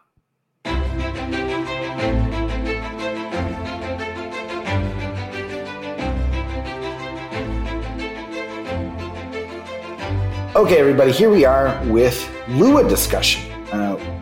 We are still workshopping a funny, clever name for the segment. Be patient with us on that. And it can't be Luau, because it's already been done. Yeah, that's the way we use that on your stream, so we won't cannibalize that here. All right, so Lua basically is, and Double Dubs, fill any blanks that I miss here. It's basically a way for players to not hack, but create their own code and language and game environments and cards and etc. scenarios even to play within Hero Realms. You need the Steam beta client, I think. Anyone who has access to Steam on a PC can do it, as far as I know. And if you have access to the documentation, which is also publicly available, it will teach you kind of how to code some of these ways to build cards and game states. Long story short, you can create your own characters. You can create your own campaigns and play scenarios too, potentially down the road. Oh yeah, it's hugely exciting, and it's so cool that Wise Wizard Games is opening this up for the community to play and test it out. And not only can you make your own stuff, you can test it out with other people, right, Dubs? Yeah, so that's the huge recent development. So the big thing is that you can do this PvP now. It used to be a thing that it existed and we explored it a little bit, but it was only against the AI. And then something happened with the documentation. Our scripts quit working and we weren't sure why. And then, somewhat recently, Random Noob, as he is known in the Discord, came back. He's a Wise Wizard employee, and now I think we talked about this on the pod even. But so you can do PvP. It's really worth calling out. If you want to write your own custom scripts, you need to be on Steam. But if you want to play them, you do not need to be on Steam. I can send you a challenge with a custom script, and you can play it on your Android or iOS device, which is amazing and awesome. So, there's like a way to favorite scripts. If anyone is like curious and interested in this, just hit us up on the Discord. We can get you into it. But we did want to take a little bit of time to highlight a little bit of what the community has been up to with this so far. Yeah, good. Well, but this isn't a tutorial on how to use Lua. That's a separate thing that you're going to have to figure out not on your own. It's available there, and we're willing to help you, and it's all for free online. This isn't the place we're going to talk about it, though. It's too technical for that. And plus, go to the Discord and ask questions, and we'll help you. Lua is not something you explain on an audio podcast. Yeah. I'll put it that way. Yeah, but it's something that we can highlight and talk about how people are using it. And that's what we're going to do. All right. And we have some really cool things to highlight this week. The first thing I really want to shine a quick highlight on is from Warden Slayer, who put together this really fun Sparks and Recreation. I guess it's a character class. It's a character class. Yeah. You're playing as Sparks and Rec. You're level 3 Sparks and Rec, which is hilarious. Sam is actually level 7 Sparks and Rec right now, so he's progressing higher than the rest of us. But no, so let me just talk a little bit about this is. And it's kind of a parody joke thing he made, I think. And who knows how he'll take it when he develops it. But the skill for this character is bird walking. Draw one card and reveal it. If it's an action, draw another card and keep talking for 10 minutes. Great stuff. He has an item, which is a picture of a knight holding a sword, and it's the blank to my blank, which is kind of how I do the intros with Tim.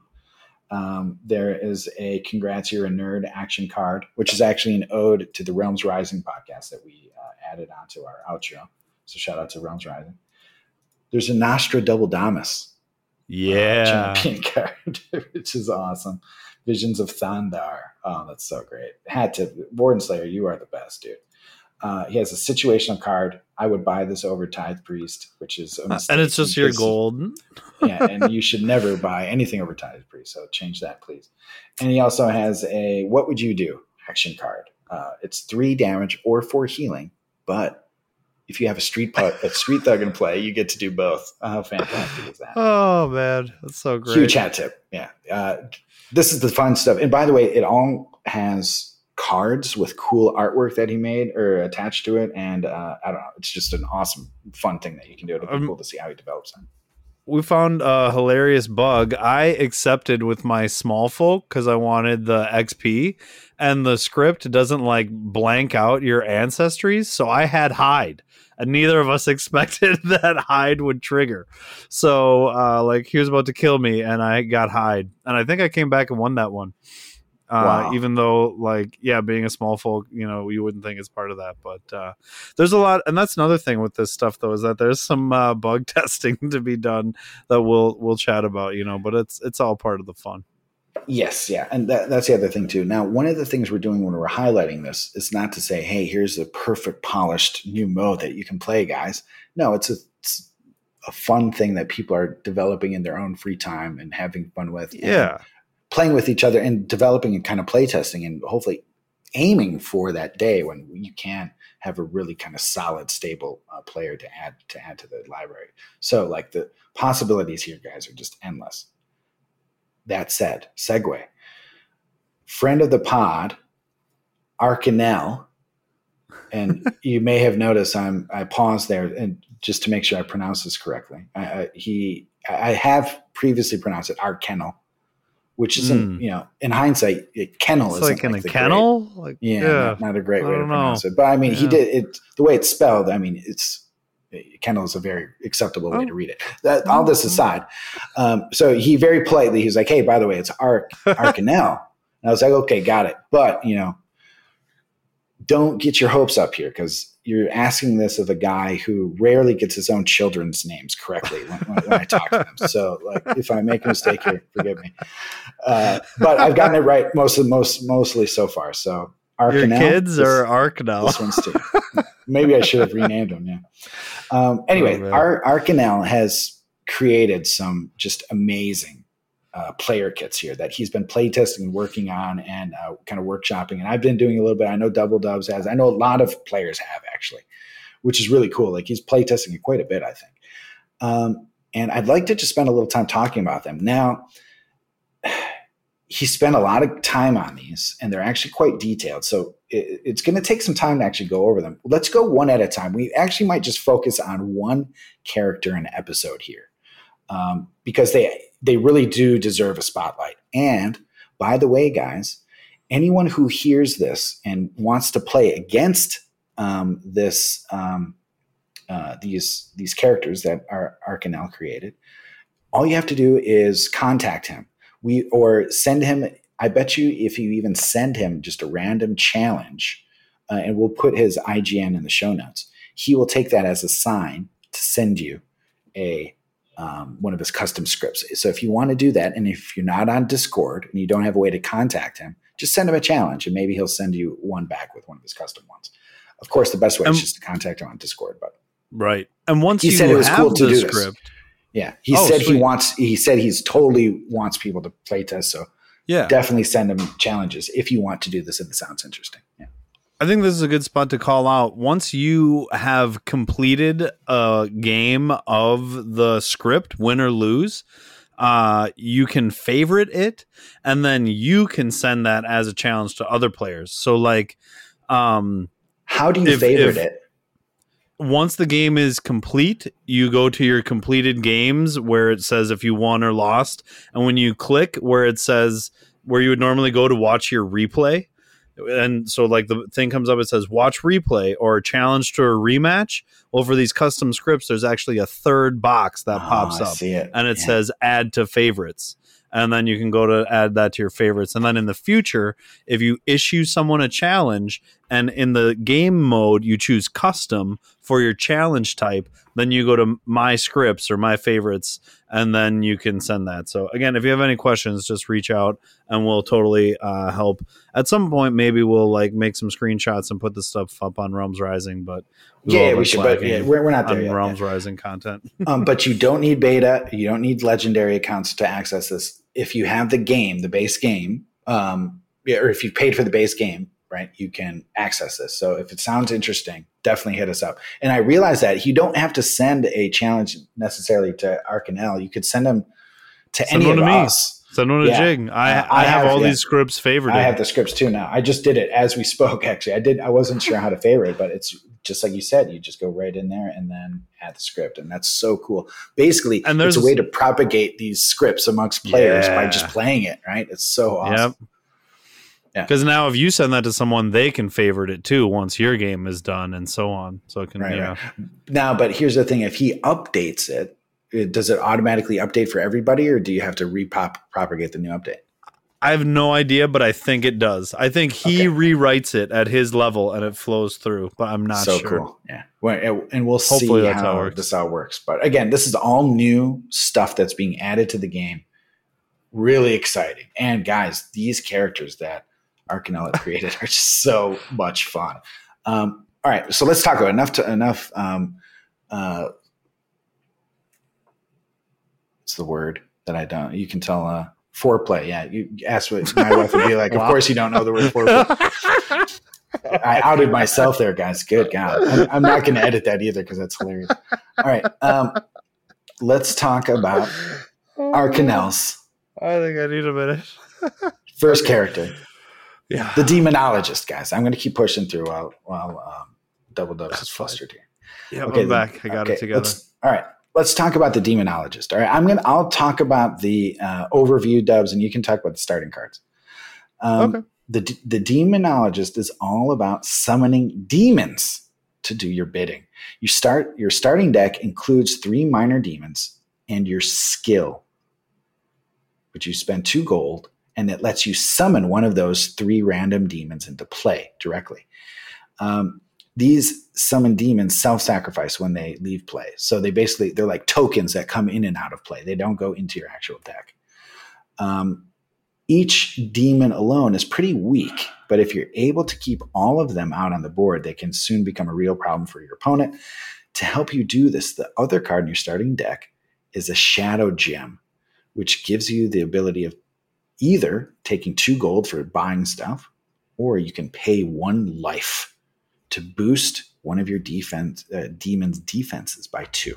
So it's kind of like the cleric's breastplate, but a little bit different, right? And of course, buying any guards, even cheap ones from the market, can be a good way to protect your demons as well, right? So you have these demons that you're summoning into play to use against your opponent. The ability for the demonologist is Demonic Pact. It gives you a huge 9 damage, even more than the fighter at level 3. By the way, this is a level 3 design, and I think if he goes through with it, he'll keep leveling it up. But the 9 damage comes with a caveat, though. It does 4 damage to yourself. So you do 9 to your opponent, but 4 to yourself. That's the overview of the demonologist. Do you want to talk about what the deck looks like, DD? Yeah, so here's the exact starting cards. You get 5 gold, 1 ruby, 1 shadow gem, which I just have to say from like a flavor perspective, I love the play off of fire gem there. This doesn't have a scrap ability like a fire gem would, but I love the idea of like there being these different types of gems in the world. So shout out to you, Arknell, on that one. I like that. We've got one of our first. So he mentioned the demons that you can summon using your skill, and that you also have some demons in your starting deck. And there's 3 of them. So here's the first one. It's Void Guard Champion. It's a 2 defense guard that provides 1 combat.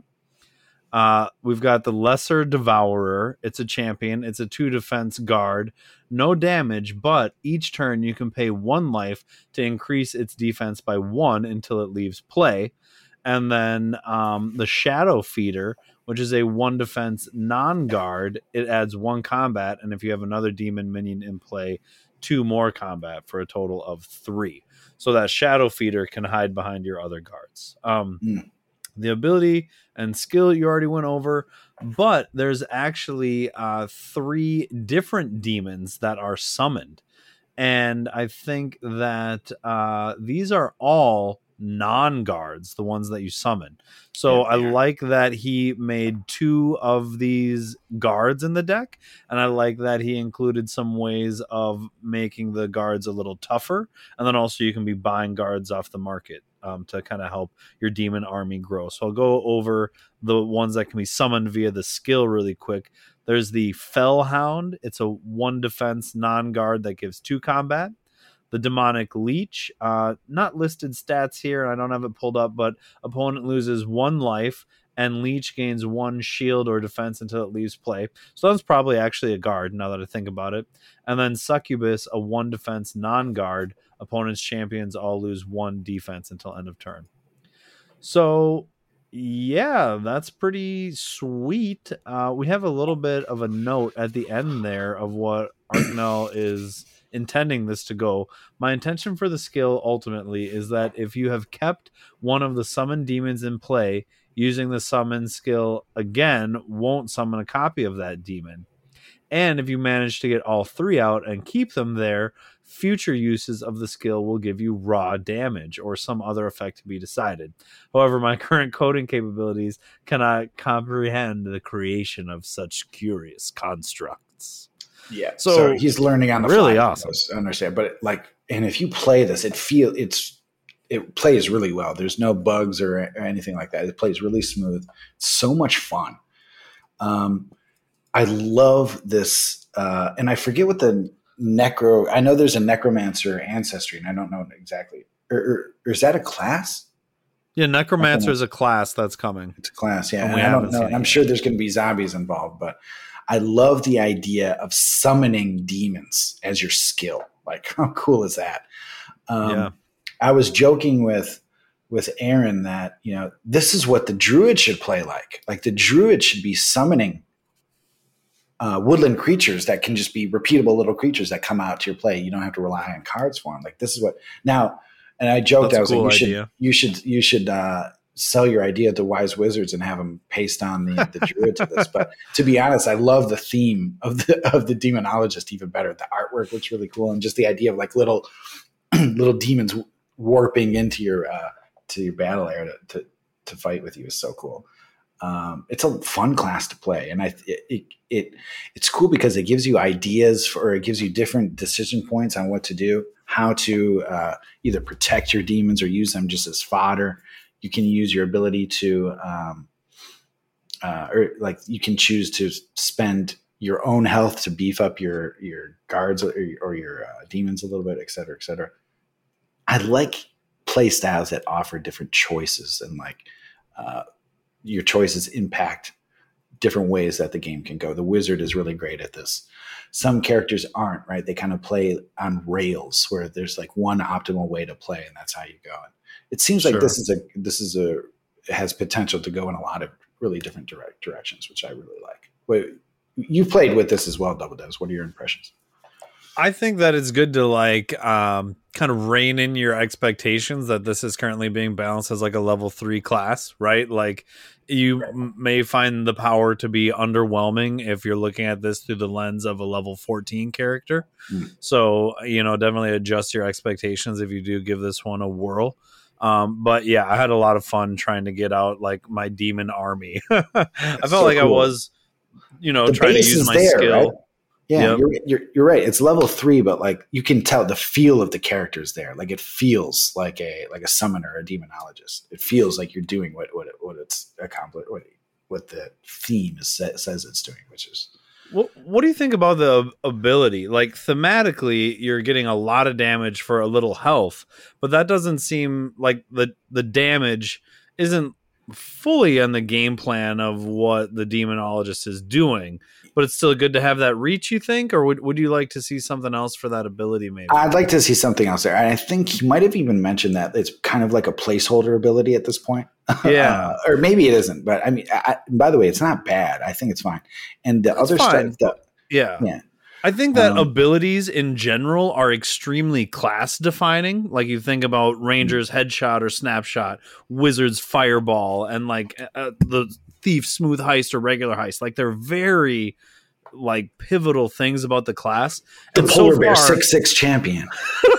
You had to do it, didn't you? So anyways, druid nerfs aside, I think that with these starting out classes that people are designing, the custom ones, we've seen a lot of like pretty straightforward abilities, like your opponent discards 2 cards or different things like that. So I'm looking forward to, as people's coding abilities improve and we all like collaborate together and get better at this, seeing like some really interesting abilities come to light, because that's got to be the trickiest and very intimidating part as like a newer coding person. I think we got to, these people are like they're new at this, pioneers. They're learning, they're pioneers. They're doing it for fun. Yeah. So you got to like take all that into account and stuff like that. So these ideas are so creative though. Like they're such fresh ways. It's like it's literally like getting new players or new characters to play the game with, it's totally, like Christmas. Totally. So much and like, fun. Yeah. So truly it's a cliche phrase, but we're just at the tip of the iceberg here, and can't wait to see what happens next. Yeah. And again, this is all being developed. If you're interested in doing it, reach out or just send challenges and we'll respond by if any random challenge I get from now on, I'm just going to send one of these character challenges. Custom one. All right. I think that's good for this round. Now I got one more thing before we get out of the custom Lua stuff, which is that I just checked in the app right now, got a custom class challenge from Filtrophobe. He's got a shaman that he's ready to roll with. So it'll be very interesting. I don't think we'll do the full breakdown here. We'll maybe save it for later, but it appears to be action oriented. It's focused on actions, which is interesting. I love me some action. I love. I know you do. You're gonna like this one. Yeah, you. And by the way, guys, we're coming back to this. This is going to be a repeating segment. Arcanel has at least 3 other characters that we're going to go over. Give him the same treatment that we gave the demonologist. He's got an apothecary, he's got a pyromancer, and he's got a cryomancer. Yeah. And I know he has some ideas for other ones in the in the works as well. So we'll be going over these. Filtro sounds like he's got one in the works as well. Would you say it was a shaman? Shaman. You say shaman, I say shaman. I say shaman. And then we also have exploring. Yeah, go ahead. The witch and the paladin. Paladin from I think our Tim own did the paladin. Agency 13, yeah. And User Cafe did the witch. The witch, yeah. So we're getting like this growing. And the other cool thing too, is like once you get these characters built, other players or other people will be able to look at them, see the coding for them, and use that as kind of templating. That's another way of learning how to do it, is by looking at what other people have made, right? And totally. I think that's all available. And there's a really active channel on our Discord that where you're talking and helping each other out and shooting ideas back and forth. So if you're into this sort of thing, again, not everybody is, check it out. Even if you don't want to make your own, but you want to test them out and play and try out these cool new characters, reach out. It's definitely worth the time. Okay, guys, that's enough for this installment of our still unnamed Lua segment, but let's keep rolling on. Heading next into Card Duel.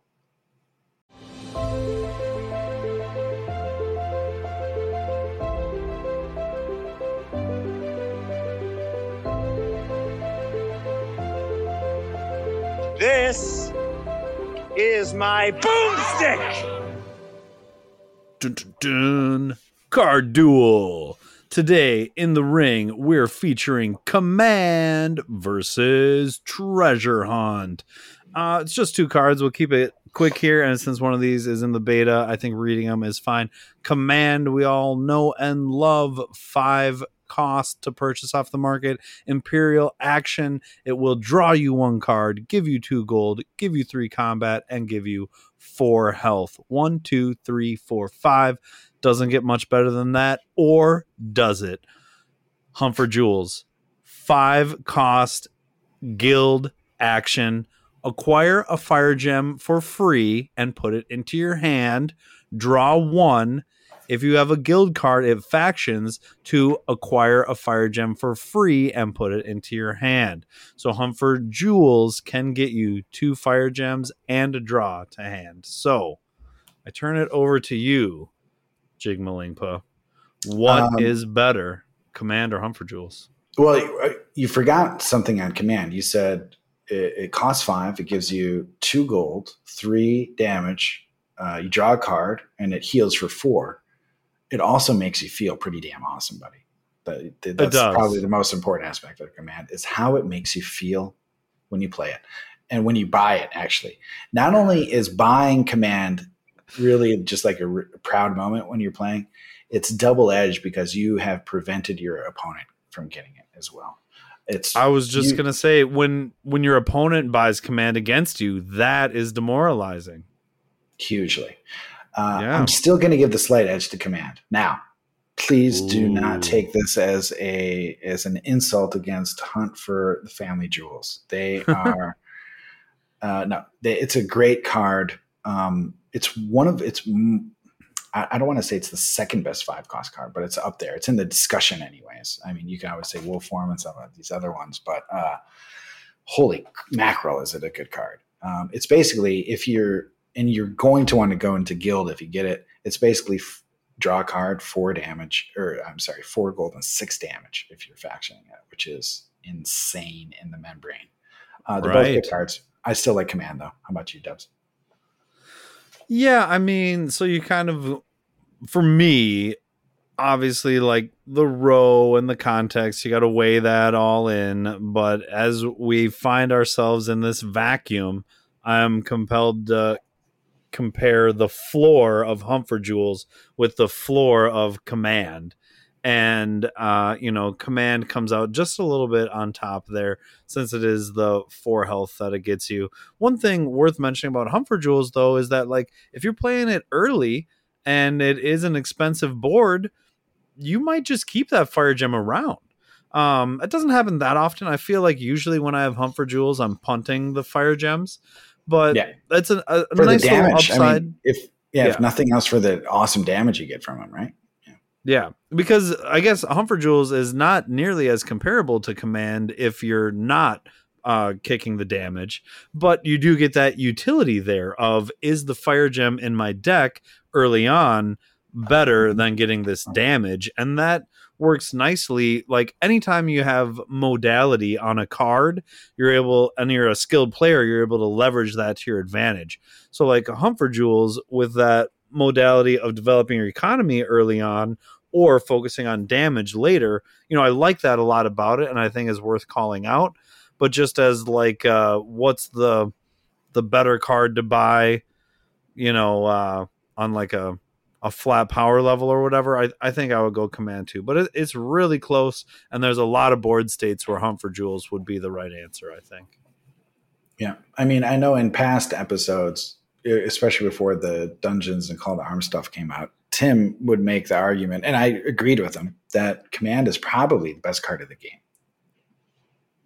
Pound for pound, cost performance wise. I mean, I'm not saying it's better than Domination or whatever, but for cost per what you pay for it, what you get out of it, right, it's right up there at the top. So, in my opinion, and of course, you can come up with situations and other cards that are probably higher, but overall, Command is in the discussion, right? But Hunt for Jewels is we're literally having that discussion right now, so which means it's good, right? We wouldn't have put Hunt for Jewels up against Command if it wasn't. So just the fact that we're having this discussion, I think, says something.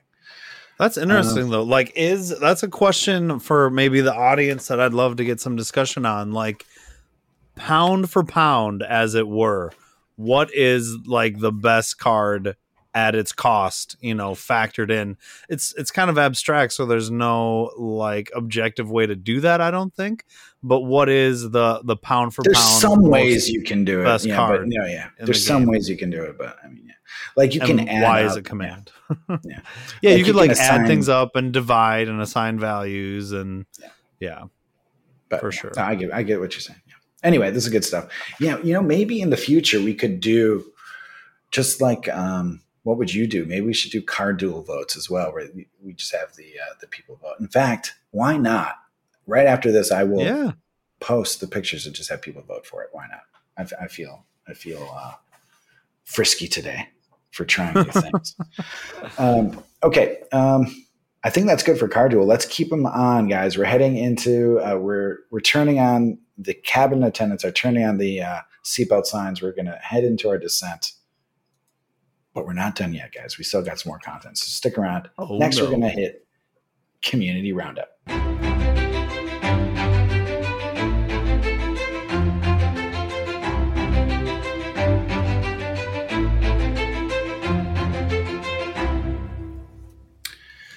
All right, everybody. When you hear that music, we are here in the Community Roundup. We have been away for 3 weeks, so we do have some things to catch up on. That said, we're not going to go over like an exhaustive list of every single active community event. Rather, we'll just talk about things that are going on, maybe some active signups, if there are any right now. There might not even be. Actually, I don't know. And hopefully, Double Dubs, you do know. And we'll talk about some recent results as well in a few of the events that have finished. All right. So I'll get started, Double Dubs, and I'll give you a chance to get your stuff ready, hopefully.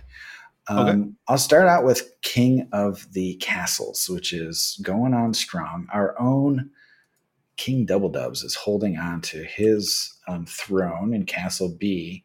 He dethroned Filtrophobe, which was no easy task. He was coming up on a good run there, too. I think he had at least 4 or 5 wins, I think.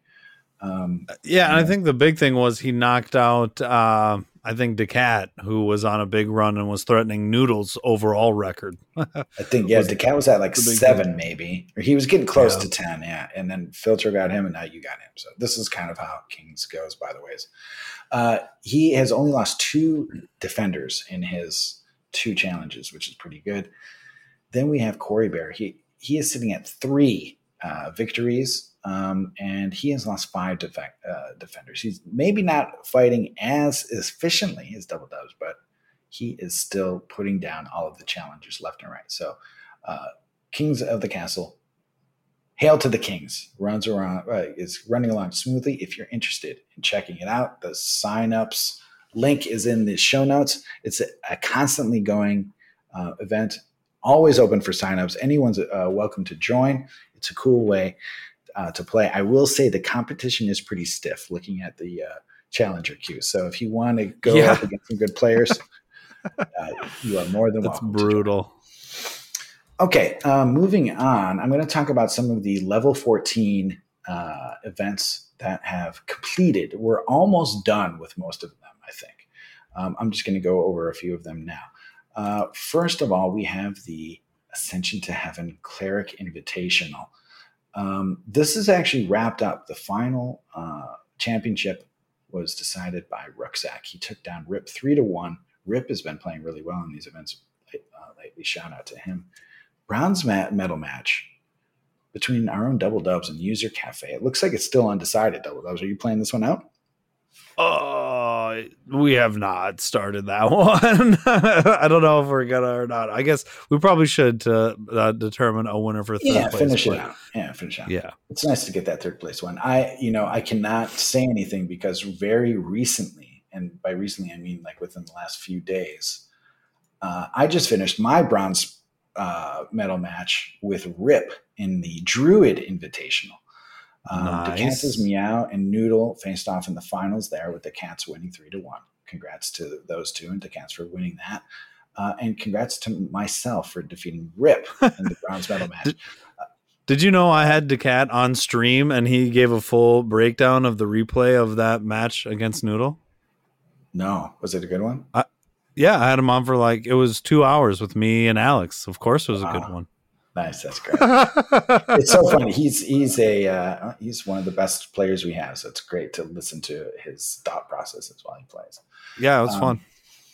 Just a quick note about my match with Rip. He was actually playing an off-meta version using the Ursine Rod, and still almost beat me. He scared the crap out of me actually in the last game. But wow. If that Ursine Rod gets lucky or can withstand the storm and line a few things up, it can actually work well. So it was interesting to play against that. Good games, Rip.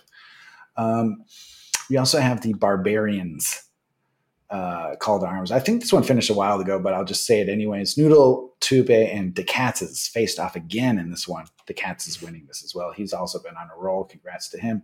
Logan Stewart took third place over Meowgan in the bronze medal match there. I know that Warden Slayer is going to continue these fighter events going. And I believe the one I just talked about was the second one. The first one was DeCats versus Agent C13 in the finals, which DeCats has also won. So he's been just rolling with the fighter. Yeah, he's back. I think Warden plans to keep doing. He really loves running these fighter only opens, and I think he's doing like a kind of a season type progression thing. So if you're interested in fighter play, definitely check out the community events links that we have. All right, and I think those. Yeah, go ahead. Yeah, I was going to say DeCat took over the Barbarian one, I think. So you can sign up to play the Barbarian one as well. And I actually want to go over a quick run through of what all can be signed up for right now, because it is a pretty good list, actually. So we've got the Survivor event run by DeCats' Meow. Very interesting, like weekly events, and you have like a set of your 5 original characters, and they get eliminated down. The requirements for signing up for that one, you have to have the base game and the Call to Arms expansion, but you do not have to have beta access, so that's cool. You can sign up for the Barbarian Fighter event. We've got Whose Turn Is It Anyways, run by Bork. And the purpose of that one is if you don't have beta access, you can get paired up against someone who does have beta access. And they've kind of switched that one up a little bit. You just have to check online. But really the idea there is it's very casual and it's for fun and it's just for playing against the Dungeons cards. Max Overdrive 3, run by Meowgan, is available for signups. The Hero Realms Premier Circuit, run by Darklighter, there's 2 events that you can no longer sign up for, the fighter and cleric events. But if you keep an eye out and act quickly, you should be able to sign up for the ranger, thief, and wizard ones still, if you want to play that. And then, Jake, as you mentioned, there's King of the Castle. So 6 events currently that you could sign up for if you wanted to. What a time to be alive, guys. What a time to be alive. For sure. I have to, in this announcement of updates and results and community events and stuff, have to say that I've been on the wrong end of some rucksack beatings lately. He has kept me out of the finals, meaning I encountered him in the semifinals in the following events. Max Overdrive 2, I think it was Dungeons Quickfire 3, and the Cleric Invitational.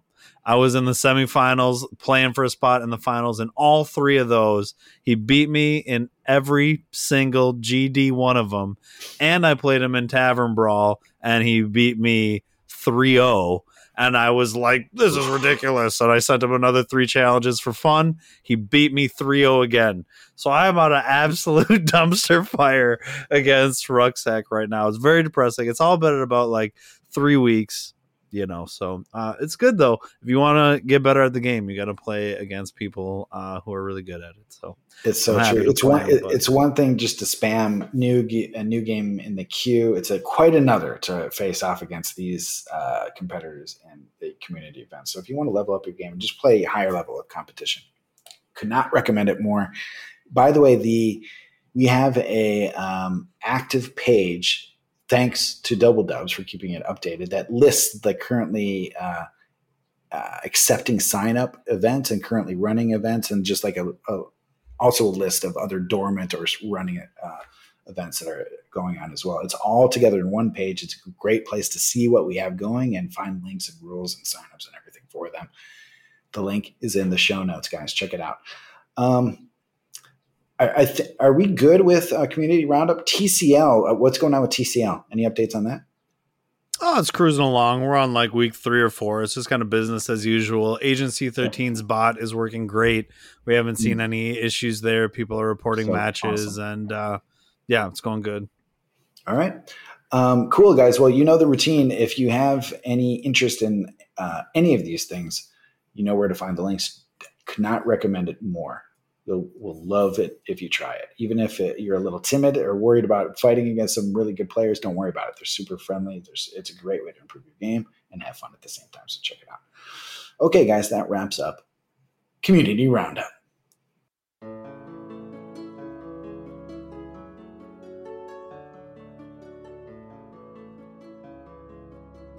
Double Dubs, here we are. We hit the 2-hour mark. And, Epic. Oftentimes when we're recording this, there's a lot of, there's some dead time and dead weight. We've basically been going straight through. This is going to be like a 2-hour episode. I don't plan on cutting out too much, but you know what? Our fans deserve it, buddy. It's been 3 weeks. We've been weaning them off of the Sparks and Rec teat for a little while now. It's time to give them a big glass of milk and let them enjoy. Sorry if I got a little. And I hope they do. There, but yeah, get a little punch drunk here in hour 2. Here we are in the outro, and it's just the 2 of us today. We have time, and I wanted to try something here. I'm a fan of banter. I'm a fan of bird walking, as you know. We have a wide variety of different interests. We have real lives that happen on in the background. We talk a lot about this, not offline because it's all online, but I mean outside of the podcast and outside of the Discord server.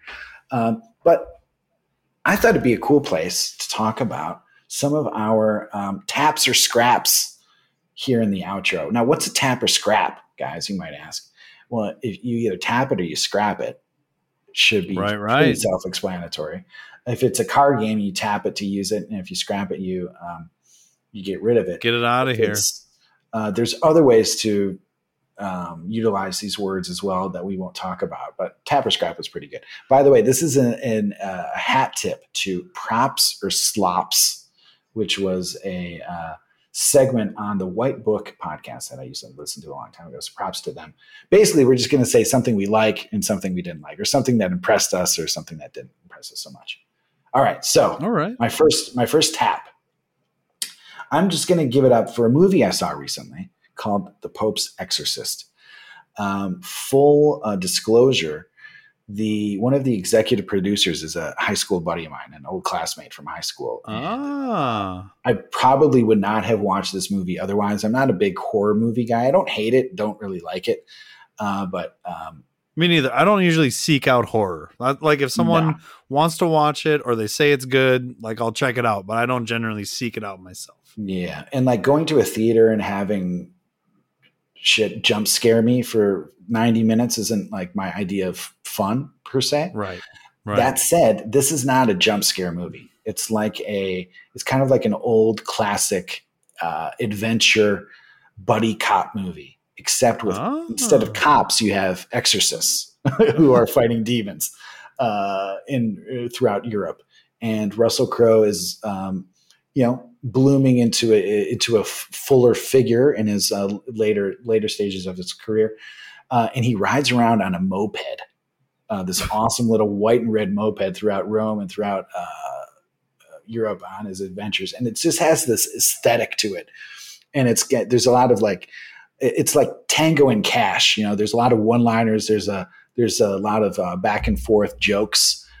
Instead of throwing guns to each other to shoot the bad guys, they're throwing a crucifix or some sort of artifact that they can use to fight the demons and stuff.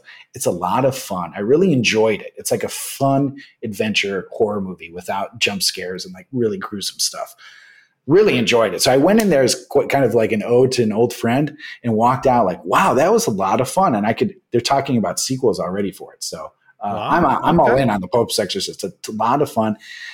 If it's not quite your cup of tea, you don't have to blow your money on the theater or buy the digital version. It'll be on Netflix or whatever, in weeks or a month or two. So if you see it, if you can watch it for free or on one of your services, though, I highly recommend it. That's my tap of the week, buddy. Nice. So I have a quick question though. Like, what does an executive producer do? Are they just bankrolling the thing or what? Like, I'm not even sure. No, so they do different things. He also actually got a story writing credit as well. He went to, I guess this happens a lot too. If they're like involved in the story writing, they might not get like a full credit, or they might have to go to arbitration to see where they get on it. But his name is Jeff Katz, by the way. Shout out, Jeff. He has executive producer and the screenplay credit. So he has 2 credits, and not just on like the rolling mini credits you see at the bottom. He's on the splash credits.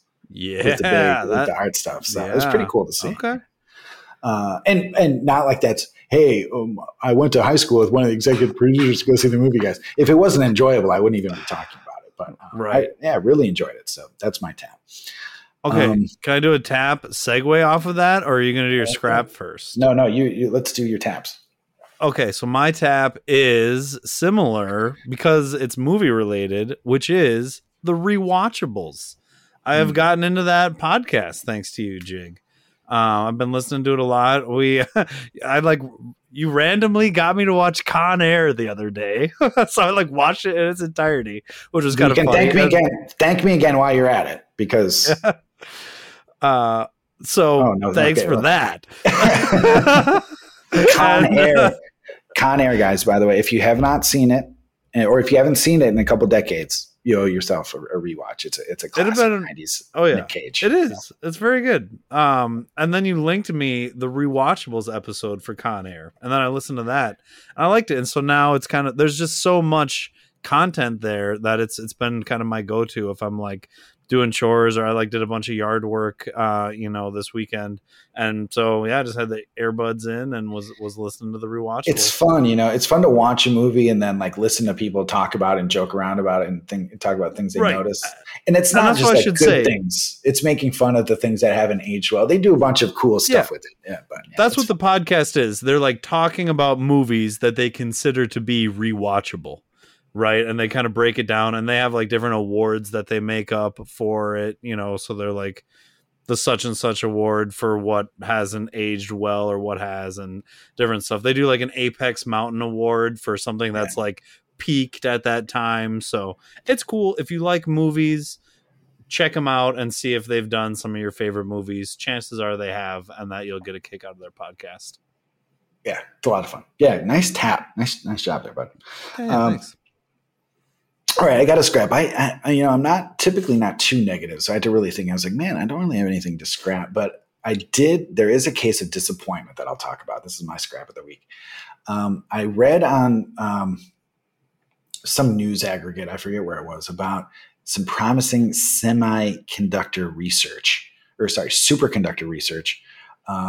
for materials, lead-based materials that would work at room temperature and normal pressures, which basically means if we can find superconductors that operate under normal room temperature conditions, it opens up endless possibilities for how we can conduct electrical grids, how we can utilize different technologies like maglev or hoverboards, or crazy stuff, flying cars and stuff like that. All of this stuff becomes feasible if we have easily replicable superconductors that work at room temperature. There was a study published that, oh my God, we might have found it, and there's ways to replicate it that were published or like leaked or something like that. It created this kind of interesting hiccup where everyone stopped and looked at it and said, oh my God, is this going to change the world? A few days later, it seems like if it seems too good to be true, it probably is. It looks like a lot of the authors of the paper said it was leaked early. They didn't want to publish it. It was leaked. There's a lot of strange or messy math in it. It still needs to be peer reviewed, et cetera, et cetera. So long story short, hoverboards might still be a ways off, guys. And so I got my hopes up for hoverboards. That's a scrap for sure. And that was scrapped. So yeah, that's my scrap of the week. But you got any scraps yourself? The biggest tap of all time, if it turns out to be true, though. Like it would literally change everything. We like debunked they say pretty cold quickly. Cold fusion and room temperature superconductors would basically solve, many of our problems. Interesting. But anyway, yeah. So I'm going to go a little less impactful on the sociological spectrum and talk about a sports scrap, which is that I'm here in Minnesota, big fan of the Minnesota Vikings, looking forward to this upcoming season and how it's going to go. Our star rookie wideout that they just drafted got busted for going 140 miles per hour in a 55. And it's just 140 in his Lambo when what you want to see is 140 yards at Lambeau. Oh, nice. Very disappointing. And it just kind of like speaks to his character, and like maybe he'll still play good. He's young and he can learn from this maybe, but like just like is the sort of person that would do that sort of thing and put all those lives in jeopardy and make such a terrible choice. As that's the sort of person you want to be cheering for on your football team. Kind of not really for me, but we'll see if he grows and changes from it. But that was a scrap for me from this week. That's a big scrap for sure. 140 and a 55 is. There's just no excuse for it. He later said like his dog was having an emergency. Like, don't even bring that up, man. That is like like that is like you're worse. Just making yourself look worse. Yeah, it's a terrible excuse. Sorry. That's great. Well, my only counter to that is my football scrap is the Detroit Lions in general, who I've been a fan of for my whole life. Maybe this year they'll give me a hope. Yeah. That's what I tell myself every year. But we'll see. All right, man. Well, taps or scraps. We'll see how it goes. The other thing, too, we have to worry about is when we get to the end of the recording, everyone's a little tired and punch drunk. It might be difficult to pull off, but we'll see how it goes. We'll see how you guys react to it. Our listeners. And if you want more, we can give you some more taps and scraps. If not, we'll just go back to the to cheese bags. Speaking of which, my friend, I'm going to roll it out here. What a great, good to be back in the saddle, bud. The dynamic duo, Double Dubs and Jig. You could say we're the B team, but I don't buy it. I think we're the dynamic duo. We pulled off a nice 2-hour plus episode here. It's good to be back. Nice contest design. Once again, congratulations to our winner. I can't remember the name off the top of my head. I think it was Greg. It's Greg Moga. Once again, congrats to Greg Moga. You have won. I'm going to send you an email. You better respond in a week. Otherwise, another one of our listeners is going to be very happy. Thanks again, everybody. We will see. It's been 3 weeks. We've been busy. Hopefully, though, we'll be able to get to a semi-normal schedule in August and get you a couple episodes out. So never fear. We will be back with more, guys. Double Dubs, take us home, bud. Yeah, all right, everybody. I am Double Dubs here with Jig Malinkpa signing off for the evening. This has been a very fun pod. Thanks for hanging out and doing it here. We hope everyone enjoys. Give us feedback on the Discord of what you liked, didn't like, agreed with, anything like that. Excited to see where the Lewis scripting goes and all that. I do have my 50th stream celebration coming up this upcoming Wednesday. So if this comes out and you listen to it right away, you can still tune in or maybe even just check out the VOD. But it should be a fun one. We'll see what we have in store for stream number 50, twitch.tv/doubledubs, 8:30 p.m. Central on Wednesday. Double Dubs signing off for the evening. Catch y'all later.